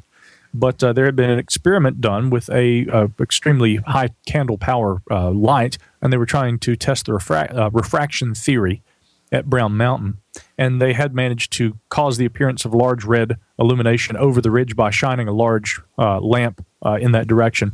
Anyway, long story short, one of the editors chose to remove that content from the primary article and said, I dread having to do this because I actually talked with one of the researchers who explained this experiment to me years ago, and I happen to know that it did occur, but since I can't find any reliable source, I won't include it. The reliable source that had been used previously and that was subsequently removed was one of the Science Frontiers links, which of course had been one of the websites that had presented William R. Corliss's data over the years. This was considered unfit for inclusion as a link for source material on Wikipedia, despite the fact that the editor knew that the experiment in question had taken place. He'd met one of the experimenters. That's ridiculous, is what that is. It's absurd. That is as much a bias as you being a UFO researcher writing about UFOs. In your discussion about geologists writing about geology, do we not want geologists to write about the subject they understand the best for fear of bias leaking into a scientific article on Wikipedia? Sometimes knowledge is knowledge. And even if it's a position you don't agree with, we need to be in a position where we allow people who possess certain knowledge to discuss those subjects. Well said. That's really the bottom line. To play devil's advocate, though, I think ufology does have a problem where there isn't really a literature that you can go into and say, I want to see all the articles on Brown Mountain Lights from 1962 onward, or I want to see everything that people have written on this topic so that I can compare the different interpretations that have been put forth. There's no good way that I'm aware of to kind of build on a foundation of knowledge and continually refine it. And if there is, I'd like to know about it. Well, that's a fair comment. Absolutely. That's what I try to do with my own website, and hence why I started the USI website, because nobody can mess with it. I can go in, I can find the best available evidence and references for the articles that are written there, and they're all reviewed. And if I see anything that's wrong with them or they're not substantiated well enough, then I say so. And some people have accused me of being too critical, even a debunker. That's a good breaking point, guys. We've got Randall, we've got Sue, we've got guest co-host Micah Hanks. You're in the Paracast. The award-winning Graphic Converter 10, the universal genius for photo editing apps on your Mac. Join over 1.5 million loyal users for the Swiss Army Knife app. It gives you all the features that you expect, and most important, it's easy to use. You can get it for just $39.95 from www.lemkesoft.com. That's www.lemkesoft.com.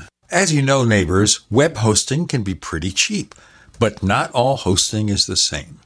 DreamHost wins Best of Awards year after year. You get unlimited disk space, unlimited bandwidth, and even the low-cost plans put your sites on high-performance SSDs. Want to know more about what DreamHost has to offer? Go to technightowl.com/host. Once again, that's technightowl.com/host. Dangerous blood clot device alert. If you or a loved one had an IVC filter placed to prevent blood clots from traveling to your heart or lungs and suffered an injury, you may be entitled to substantial financial compensation. The FDA warns that IVC filters may cause serious complications, such as heart or lung damage, internal bleeding, and even death. These dangerous blood clot devices can break, and the metal fragments can travel to your heart or lungs, causing serious injuries. If you or a loved one suffered organ damage or other injuries from an IVC filter, you may be entitled to substantial financial compensation. Act now. Time is limited to file a claim. For a free consultation and free information, call Injury Help Desk at 800-478-1507. 800-478-1507. 800-478-1507. This is an advertisement. Paid non-attorney spokesperson. InjuryHelpDesk.com is responsible for this advertisement. Principal office, Las Vegas, Nevada. Hunters, anglers, campers, and survivalists. Get back to nature. Expand your horizons with the highest quality, most versatile, unique slingshots and sling bows on the market at slingbow.com. Sling bow products are compact and models start from just $17.98. They're perfect for your bug out bag or storing in your vehicle. Give yourself and your loved ones the excitement and tradition of sling bow. A new frontier in archery and truly modern twist on this primitive survival tool. Feel the thrill only at slingbow.com. Do you know that good digestion is your body's first line of defense? Millions of Americans suffer from poor digestion. It shows up in the form of heartburn, acid reflux, GERD, irritable bowel syndrome, indigestion, constipation, diarrhea, and many other symptoms. Healthy digestion relies on armies of friendly bacteria. These good bugs keep bad bugs in check. Probimune, a new, uniquely developed probiotic, is scientifically proven to get to your gut and deliver the benefits of improved digestion. Probimune is an immune system booster and a digestive health enhancer. It's simple to use, and most importantly, you will feel Probimune working, soothing, and relaxing the gut. Get yours today by visiting younghealth.com or call 800-396-9024. Again, that's 800-396-9024. Use coupon code DIGEST to receive 15% off your first order. No other network provides the level of customer service we do. When it comes to radio advertising, we are your one-stop shop. And no matter how big or small your business is, we can help. Email us at advertise@gcnlive.com, and an experienced advertising executive will help you take the first step towards driving more customers to your business or website. Advertise@gcnlive.com. Easy, affordable, effective. We'd like to hear from you. If you have a comment or question about the Paracast, send it to news@theparacast.com. That's news@theparacast.com. And don't forget to visit our famous Paracast community forums at forum.theparacast.com. I think sometimes people think we're saying the Paracast. Wait, we're not saying the Paracast? Oh. Well, now you tell me. Someone named Polly asked for a cracker. I think that's where it all started. All about parrot psychology. I like it. You see how that came to a dead stop. Yeah. Anyway, you were telling us, Randall, how you try to vet the stuff that's on your site. And we hope all of the people who do have sites about UFOs try to make an effort. Sometimes, of course, what they do is they're just happy to get traffic.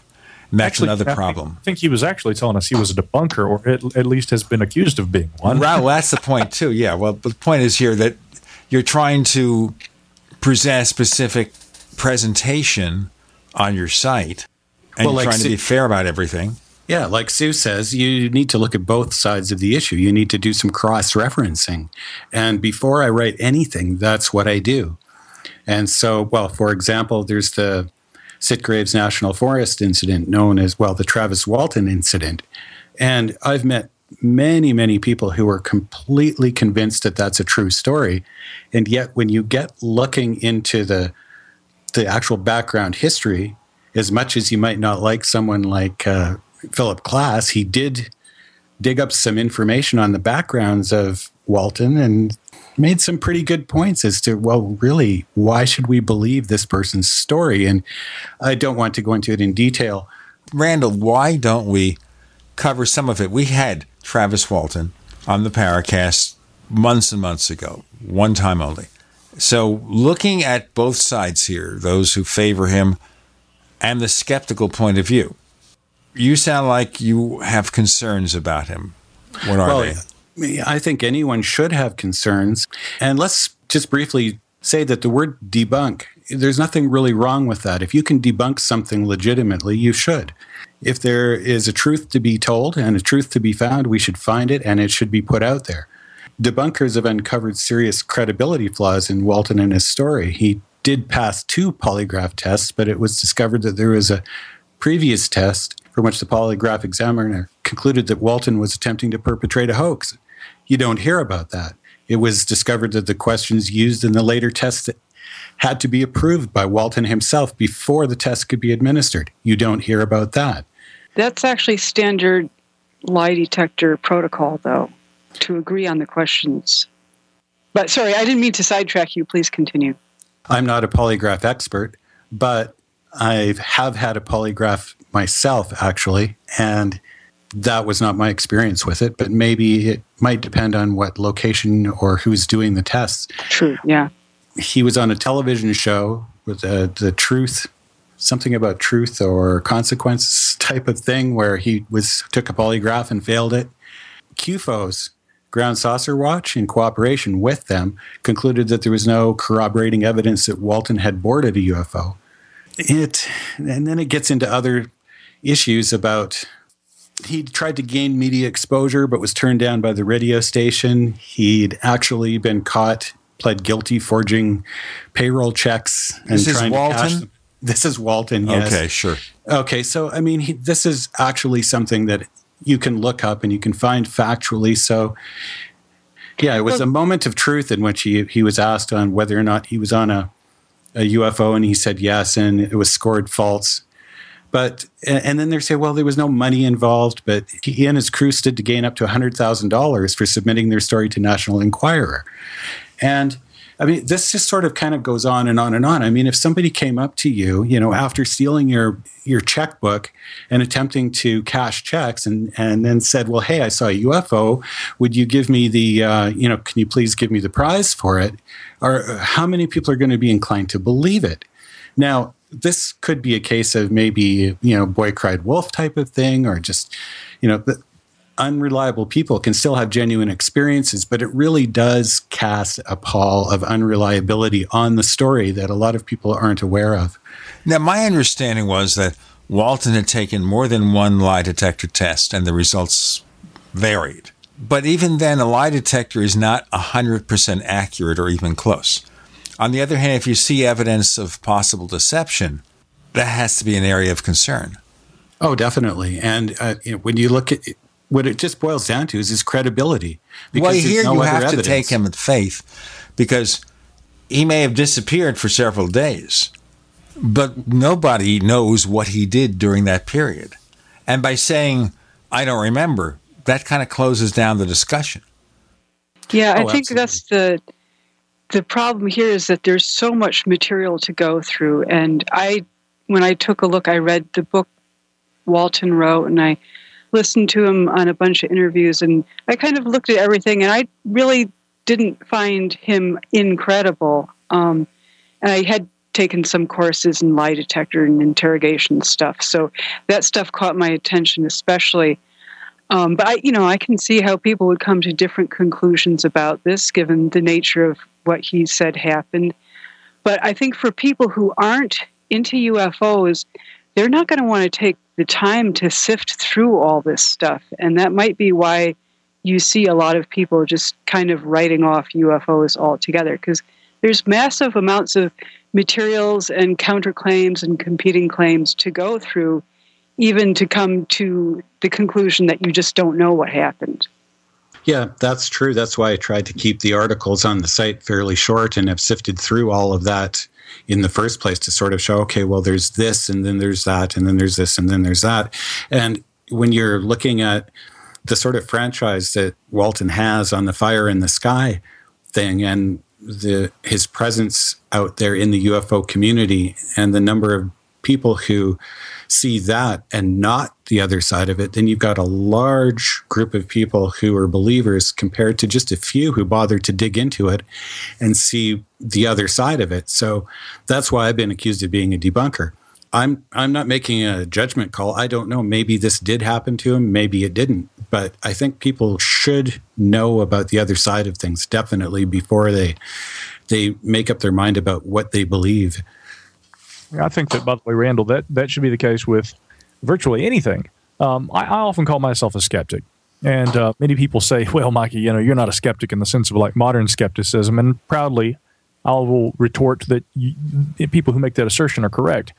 Modern skeptics, and again, Marcello Truzzi had, and I want to come back around to Travis here in a moment because I want to weigh in on that for just a moment as well. But I will say that there have been many people over the years who have been skeptical, but who feel that there are many in the modern skeptic movement that are, rather than being skeptical, are essentially playing to their predispositions toward belief in disbelief, or, playing off of their own biased perspective that, well, if 99% of all UFOs can be explained, then why not 100%?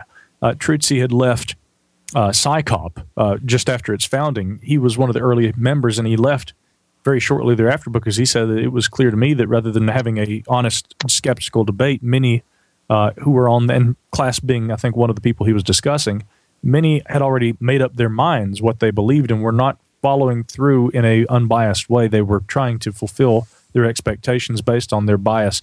Now let's break. Sure. We'll continue with that with Micah Hanks and Sue and Randall. You're in the Paracast.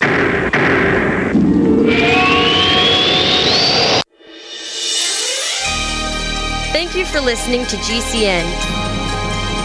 Be sure to visit GCNlive.com today. This is Dan Pilla. Do you owe the IRS money you can't pay? Are tax debts crippling you? I've defended people from the IRS for over 30 years. I've helped thousands, and I can help you too. I wrote the book on IRS settlement, and I'm telling you, there's no such thing as a hopeless case. Call 800-34-NO-TAX to finally get free of IRS debt. With the IRS's new programs, there's never been a better time to solve your problem. Call 800-34-NO-TAX. That's 800-34-NO-TAX, or my website, danpilla.com. There is an affordable alternative to the high cost of healthcare that offers freedom from insurance while providing compliance with the Obamacare individual mandate. Imagine having access to quality, affordable healthcare that allows you the freedom to choose your doctor and hospital. Members can share up to 100% of necessary medical expenses, including some alternative treatments. Find out how you and your family can contain healthcare costs without giving up your freedom. Go to libertyoncall.org. That's libertyoncall.org.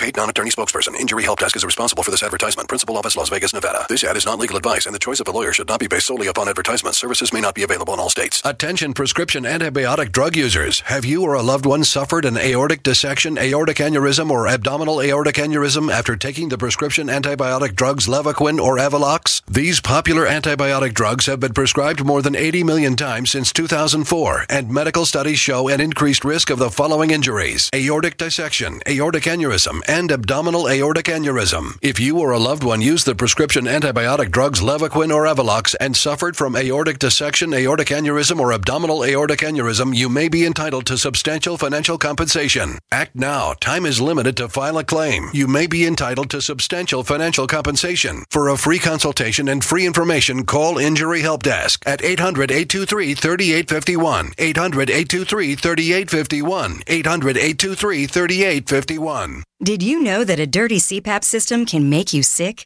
If you knew what could be growing in your mask and hose, you might not sleep so well. But now, SoClean.com has released the world's first and only automated CPAP cleaner and sanitizer. It kills 99.9% of all CPAP germs, and it's completely hands-free. For a limited time, you can try SoClean risk-free for 30 days. Just call 1-800-952-2797. SoClean changed the CPAP experience for the better. My health has improved. It's simple to use, and I'm not worried about infections. SoClean destroys CPAP bacteria, viruses, and germs, and it eliminates the daily hassle of washing your system by hand. There's no water, chemicals, or disassembly. Just pop in your mask, close the lid, and presto! Your CPAP system is clean and fresh in minutes. Call SoClean.com to try it risk-free at home for 30 days. This is a limited-time offer, only available by calling 1-800-952-2797. That's 1-800-952-2797.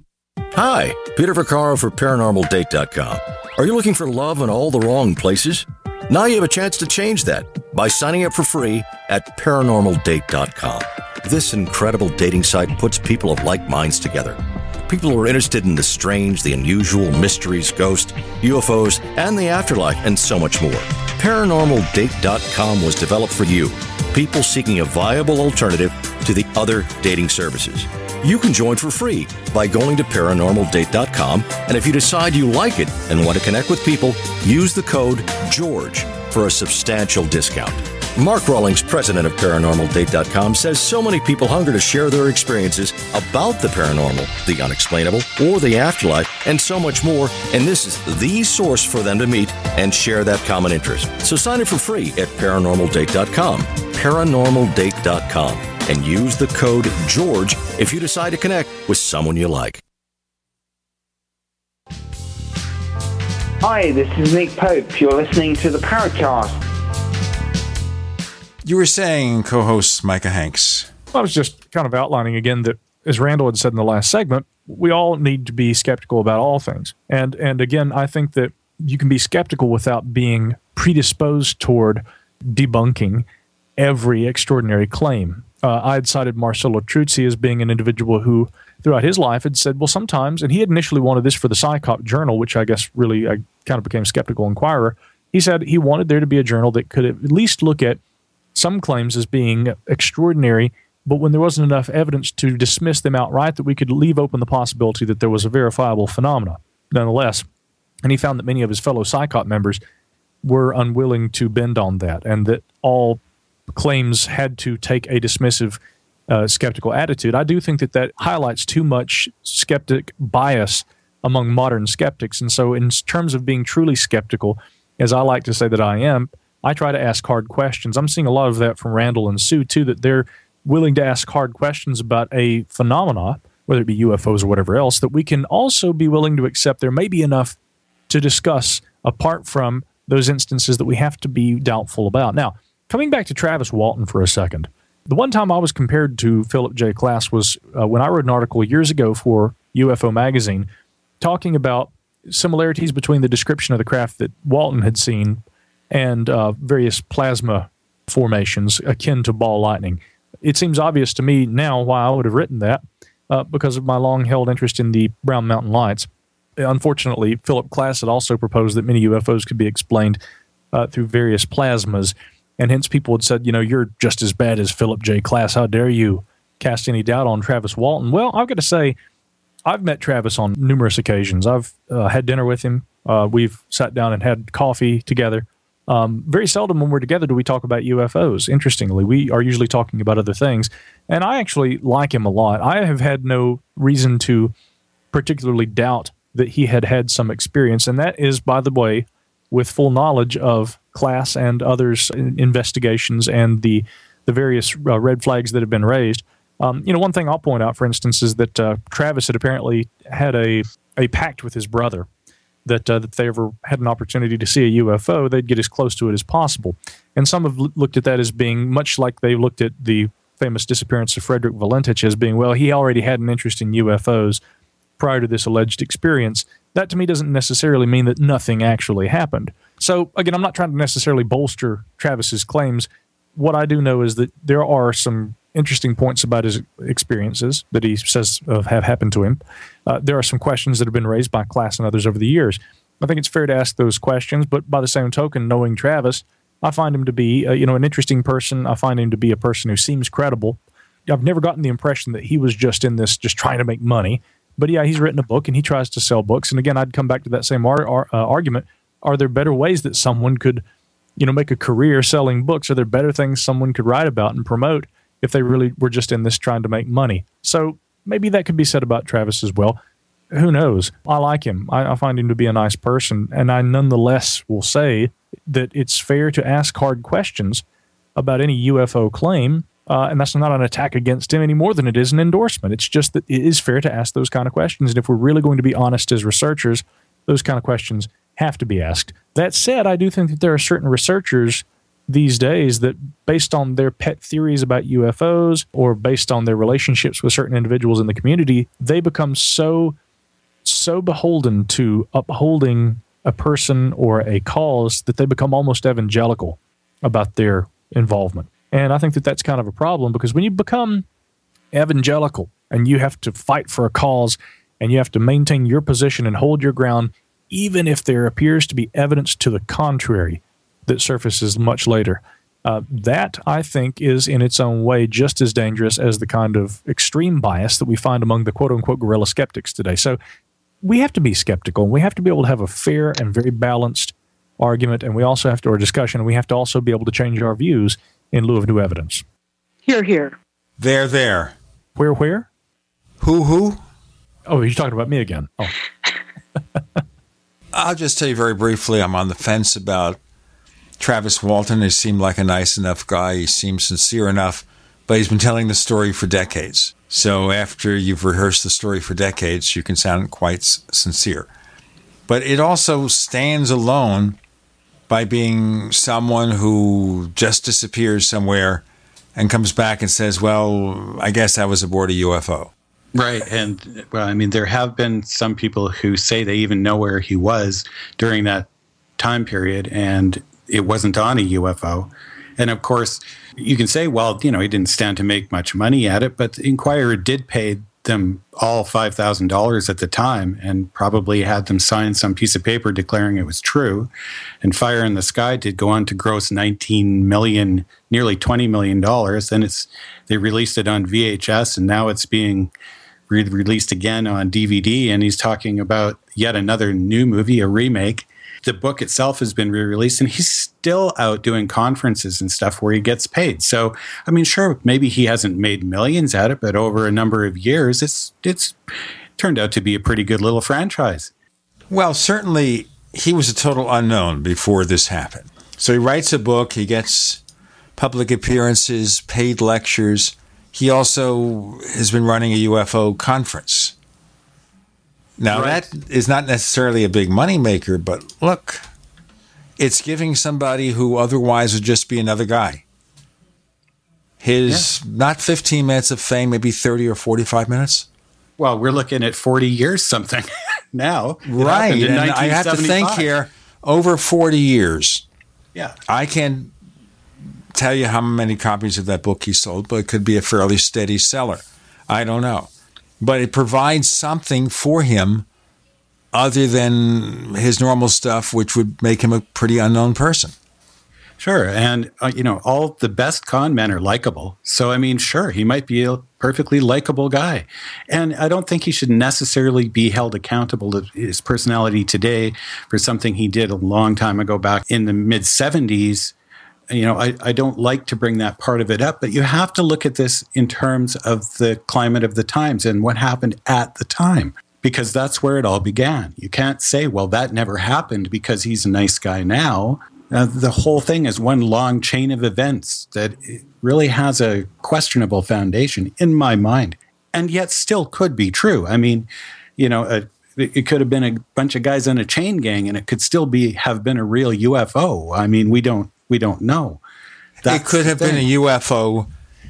It could have been something related to what he claims he experienced, and then he embellished it over the years, or embellished it at the time to give, maybe he hoped, more credibility to what happened. If we're really lucky, maybe someone will turn up a couple of slides, and then we'll know for sure. Never happened, yes. There's always a slide in an attic. That's the solution right there. Let's look at every attic in the world and see if there are slides there, especially those showing visits to museums. Oh, man. Okay, let me just put this out there, too. As far as photos that we hope will eventually turn up, One of the issues I have is that there have been a few people over the years also who have said that they do have some pretty good evidence of UFOs, but they don't seem forthcoming with that evidence. Ray Stanford has said for years that he's got a photograph of whatever apparently showed up down there that Lonnie Zamora saw, the famous Lonnie Zamora incident, or the Socorro UFO, I guess is, again, all these incidents have different names, but we're talking about the Lonnie Zamora encounter. But, it troubles me when there are people who saying, I'm not attacking Ray either. I'm just saying, if we've got good data, if we've got any kind of evidence, photographic or otherwise, and it's purportedly known to exist, why is that kept from public view?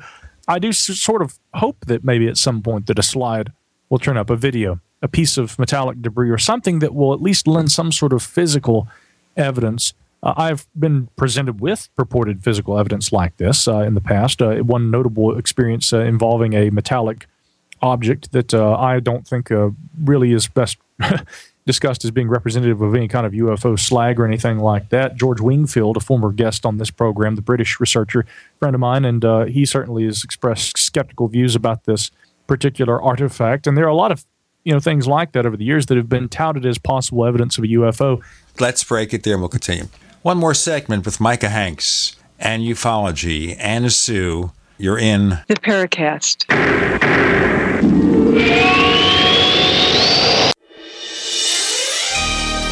Thank you for listening to GCN.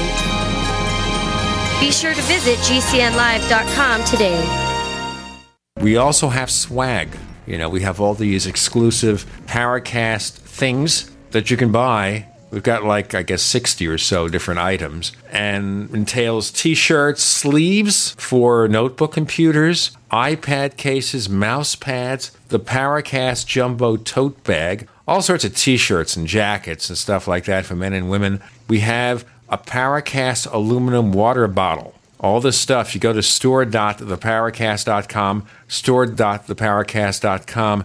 What makes it special is that the items are the best quality, great t-shirts, fabrics, and they have our official logo on them. That's what makes them special, in multiple sizes and colors. We even have stuff for children, stuff for women, stuff for men. We have all sorts of sizes, like small up to X large. A lot of good stuff. That's the swag from the Paracast. You go to store.theparacast.com, stop by, and take a shopping tour. Are your Google search results killing you? Unflattering content in blogs, news articles, online reviews, social media, or other sources can jeopardize your reputation, your business, and your livelihood. Let Reputation.com help. Our patented technology will make the truth about you more visible while pushing down unwanted negative content. Improve your Google search results. Call Reputation.com at 1-800-831-0771 for a free consultation. That's 800-831-0771. Paid non-attorney spokesperson Adam Pulaski of the Pulaski Law Firm with principal office in Houston, Texas is the attorney responsible for the content of this ad. This ad is not legal advice, and the choice of a lawyer should not be based solely upon advertisement. Services may not be available in all states. Attention Xarelto users. If you or a loved one took Xarelto and suffered a serious bleeding event, you may be entitled to financial compensation. Xarelto is a popular prescription blood thinner used to prevent blood clots and protect patients from strokes. These serious bleeding events have led to numerous cases of hospitalization and even death. Phone lines are open 24/7. Call 800-261-0937. That's 800-261-0937.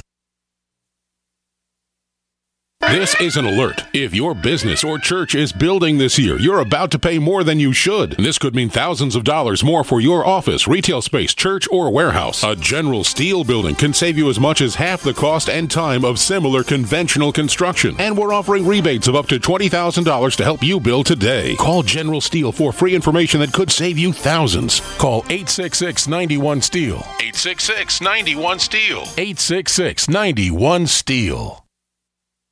This is a healthcare alert from the Pain Relief Hotline. If you, a family member, or a loved one suffers from knee, back, shoulder, or ankle pain and have Medicare as your primary insurance, we've got great news. You don't have to suffer any longer. You can immediately qualify for a pain-relieving brace at little or no cost to you by calling our 24/7 Pain Relief Hotline at 866-389-0620. Delivery is free and all paperwork is handled for you. If you are on Medicare and have knee, back, shoulder, or ankle pain, don't wait.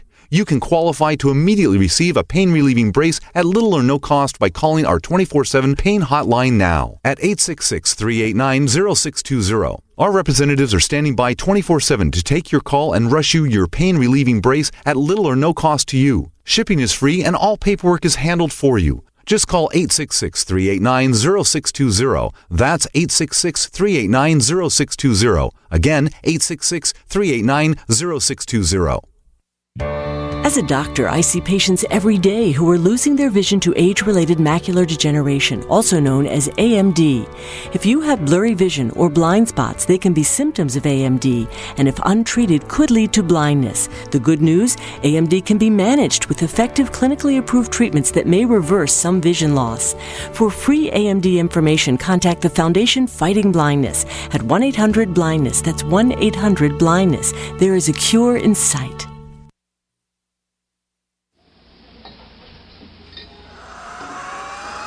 Hi, this is Joshua P. Warren, author of The Poor Man's Paranormal, and you're listening to the Paracast, the gold standard of paranormal radio.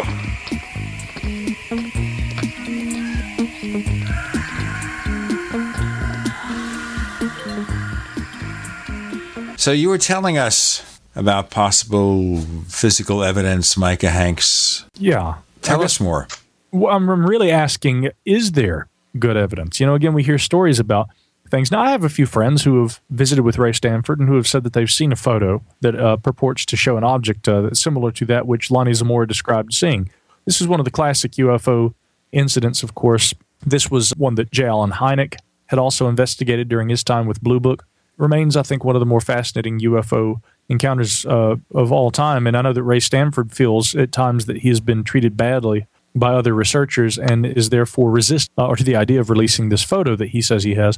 So I don't doubt that he has it, but I am troubled by the idea that there are all these instances where there is allegedly debris or slag or photos or anything that might offer some credible, tangible evidence of a UFO. And then you got guys like David Marler today, who I've spoken with, and he says, Micah, these days a photo isn't good enough. I mean, no photo in this age of digital manipulation will offer good proof of a UFO.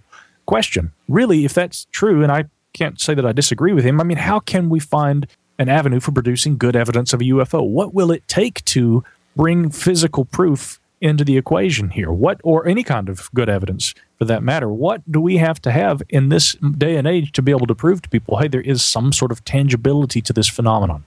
Well, that hinges, like Ruppelt said, it hinges on the word proof. What is proof? And when asked that, a lot of people sort of glaze over. They become a little confused. But really, it's quite simple. Proof is simply evidence that's sufficient to justify the belief in a claim. Now, some people are going to find some evidence enough, and other people are going to require more evidence, and other people are going to have very, very strict scientific standards. Proof for one person isn't the same as proof for another person. So at some point we have to ask, well, what's reasonable? If 100,000 people say that they've had this experience, then is that reasonable enough to say that something is going on? Are we being visited by some sort of alien craft? And I think it is. I don't think we need hard material physical evidence to be confident that we're being visited by alien craft. Beyond that, I don't know where they're coming from, like we've talked about before, but I think it's pretty much unreasonable to say it's not happening. I would agree. And Randall, quickly to that point, I'll also say, I often cite John Napier, who is a primatologist with the Smithsonian, wrote a great book about Bigfoot back in the 1970s. I cite him in this discussion, unrelated though that subject of cryptozoology may seem, because as a researcher, he was largely considered and recognized as, and his writings show this, he was very skeptical of the subject he wrote about. Nonetheless, he also said, if we are to discuss something like Bigfoot, which exists apart from consensus opinions in modern science, we have to, from time to time, step into what he called the goblin universe, and we have to be willing to discuss it on those terms. And so, again, I think to discuss a subject like UFOs, for instance, is not, nor it should be misconstrued as being a fantastic belief in some fantastic possibility for which there's no evidence. I think that we sometimes have to state very clearly that, as you've pointed out, Randall, and this mirrors things that Sue has said over the course of the conversation too, we really sometimes need to recognize that despite there being that lack of proof that would, satisfy a physicist, a chemist, something along those lines, that there is enough anecdotal data to substantiate a phenomena does seem to exist, and there's observational data that should be considered. And now we can step into that realm.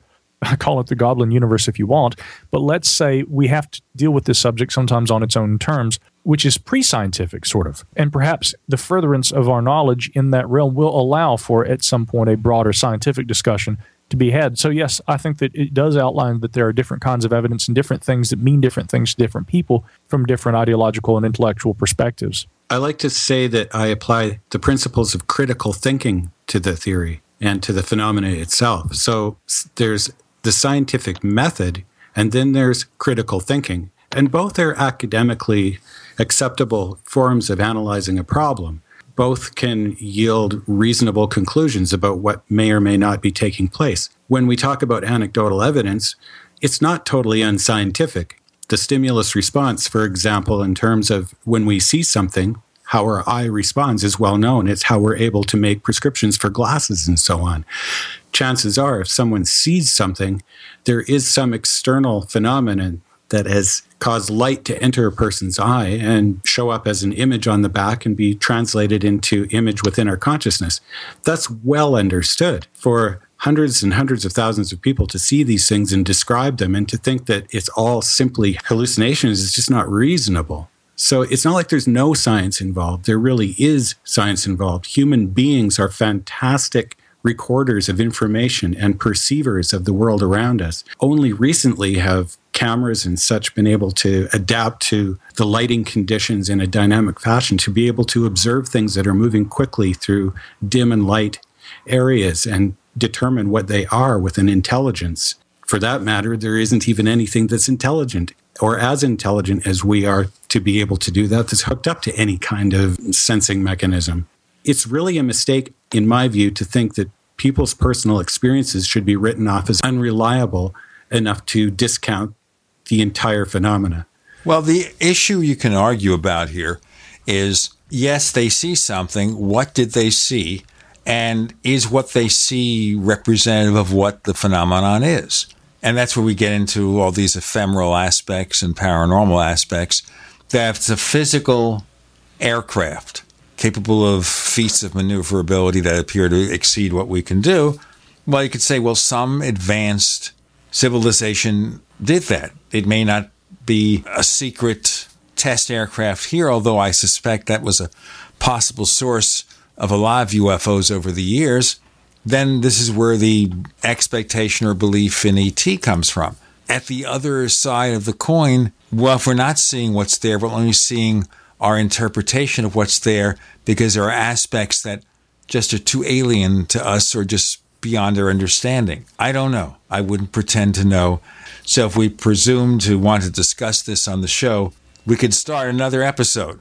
Or maybe continue this and after the Paracast we can see. This has been a fun session with Micah Hanks and Ufology and Sue, and it's something that we put together on fairly short notice. It's nice to see how you guys just are set loose in the world and you produce magic. It was a fun episode indeed. Oh, it was great. Randall, would you tell our listeners about your organization, how they can participate? Well, thanks a lot for the opportunity to be here, Gene, again. If anyone is interested in participating or just supporting the cause, it's free membership, no dues, lifetime, forever. There's no commitment or work required if you're not interested, but any volunteering would be welcome. Just go to ufopages.com and you can check out the website there. You'll need a full-featured computer. It doesn't work very well on browsers that are on phones and such, but on a full-featured computer, it's a great website, so check it out. Sue, I presume you have nothing to sell and no site. No, I'm just floating around there on the cloud somewhere. Oh, that's more fun. She's got wings, by the way. She's Hawk Girl or something, or Hawk Woman, I forget the character. Micah Hanks, tell us briefly how they can get in touch with the things you do. Absolutely. Of course, there's always my website, micahhanks.com. Some podcast listeners have expressed confusion because they don't find the shows there. That's because the Gralien Report is my podcast, which is at Gralien, Gralien report.com. You can find that on iTunes, as well as the other show I do, Middle Theory, which is at middletheory.com. My email, you may reach out to me at any time, info at micahhanks.com. And that goes for you, Sue, and for you, Randall, too. I hope to hear from you guys. Let's stay in touch. Randall, I want to learn more about your organization and maybe help out. Let's continue here and tell you all that we can be found on Twitter. Look for The Paracast. The Paracast is on Twitter. There are 2 Paracast fan clubs on Facebook. One's a group, one's a community, and the difference is obvious to some people, not to me, but we'll keep it as it is. We also have a second radio show called After the Paracast, which is the featured presentation of the Paracast Plus at plus.theparacast.com, plus.theparacast.com. We offer a commercial-free version of this show, a limited number of show transcripts. We've added some classic episodes, and more are coming. We expect to have more videos from Chris O'Brien in the very near future. Lots of really good stuff. Plus.theparacast.com. A low subscription rate to sign up and become a member. I'm going to say this all in sequence, and then Micah Hanks, Sue, Ufology. Thanks for joining us on the Paracast. Thank you. Thanks a lot for having me. Thanks, Gene.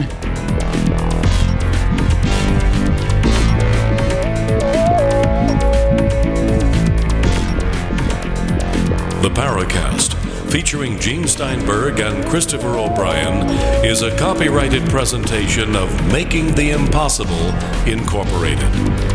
Tune in next week for a new adventure in The Paracast.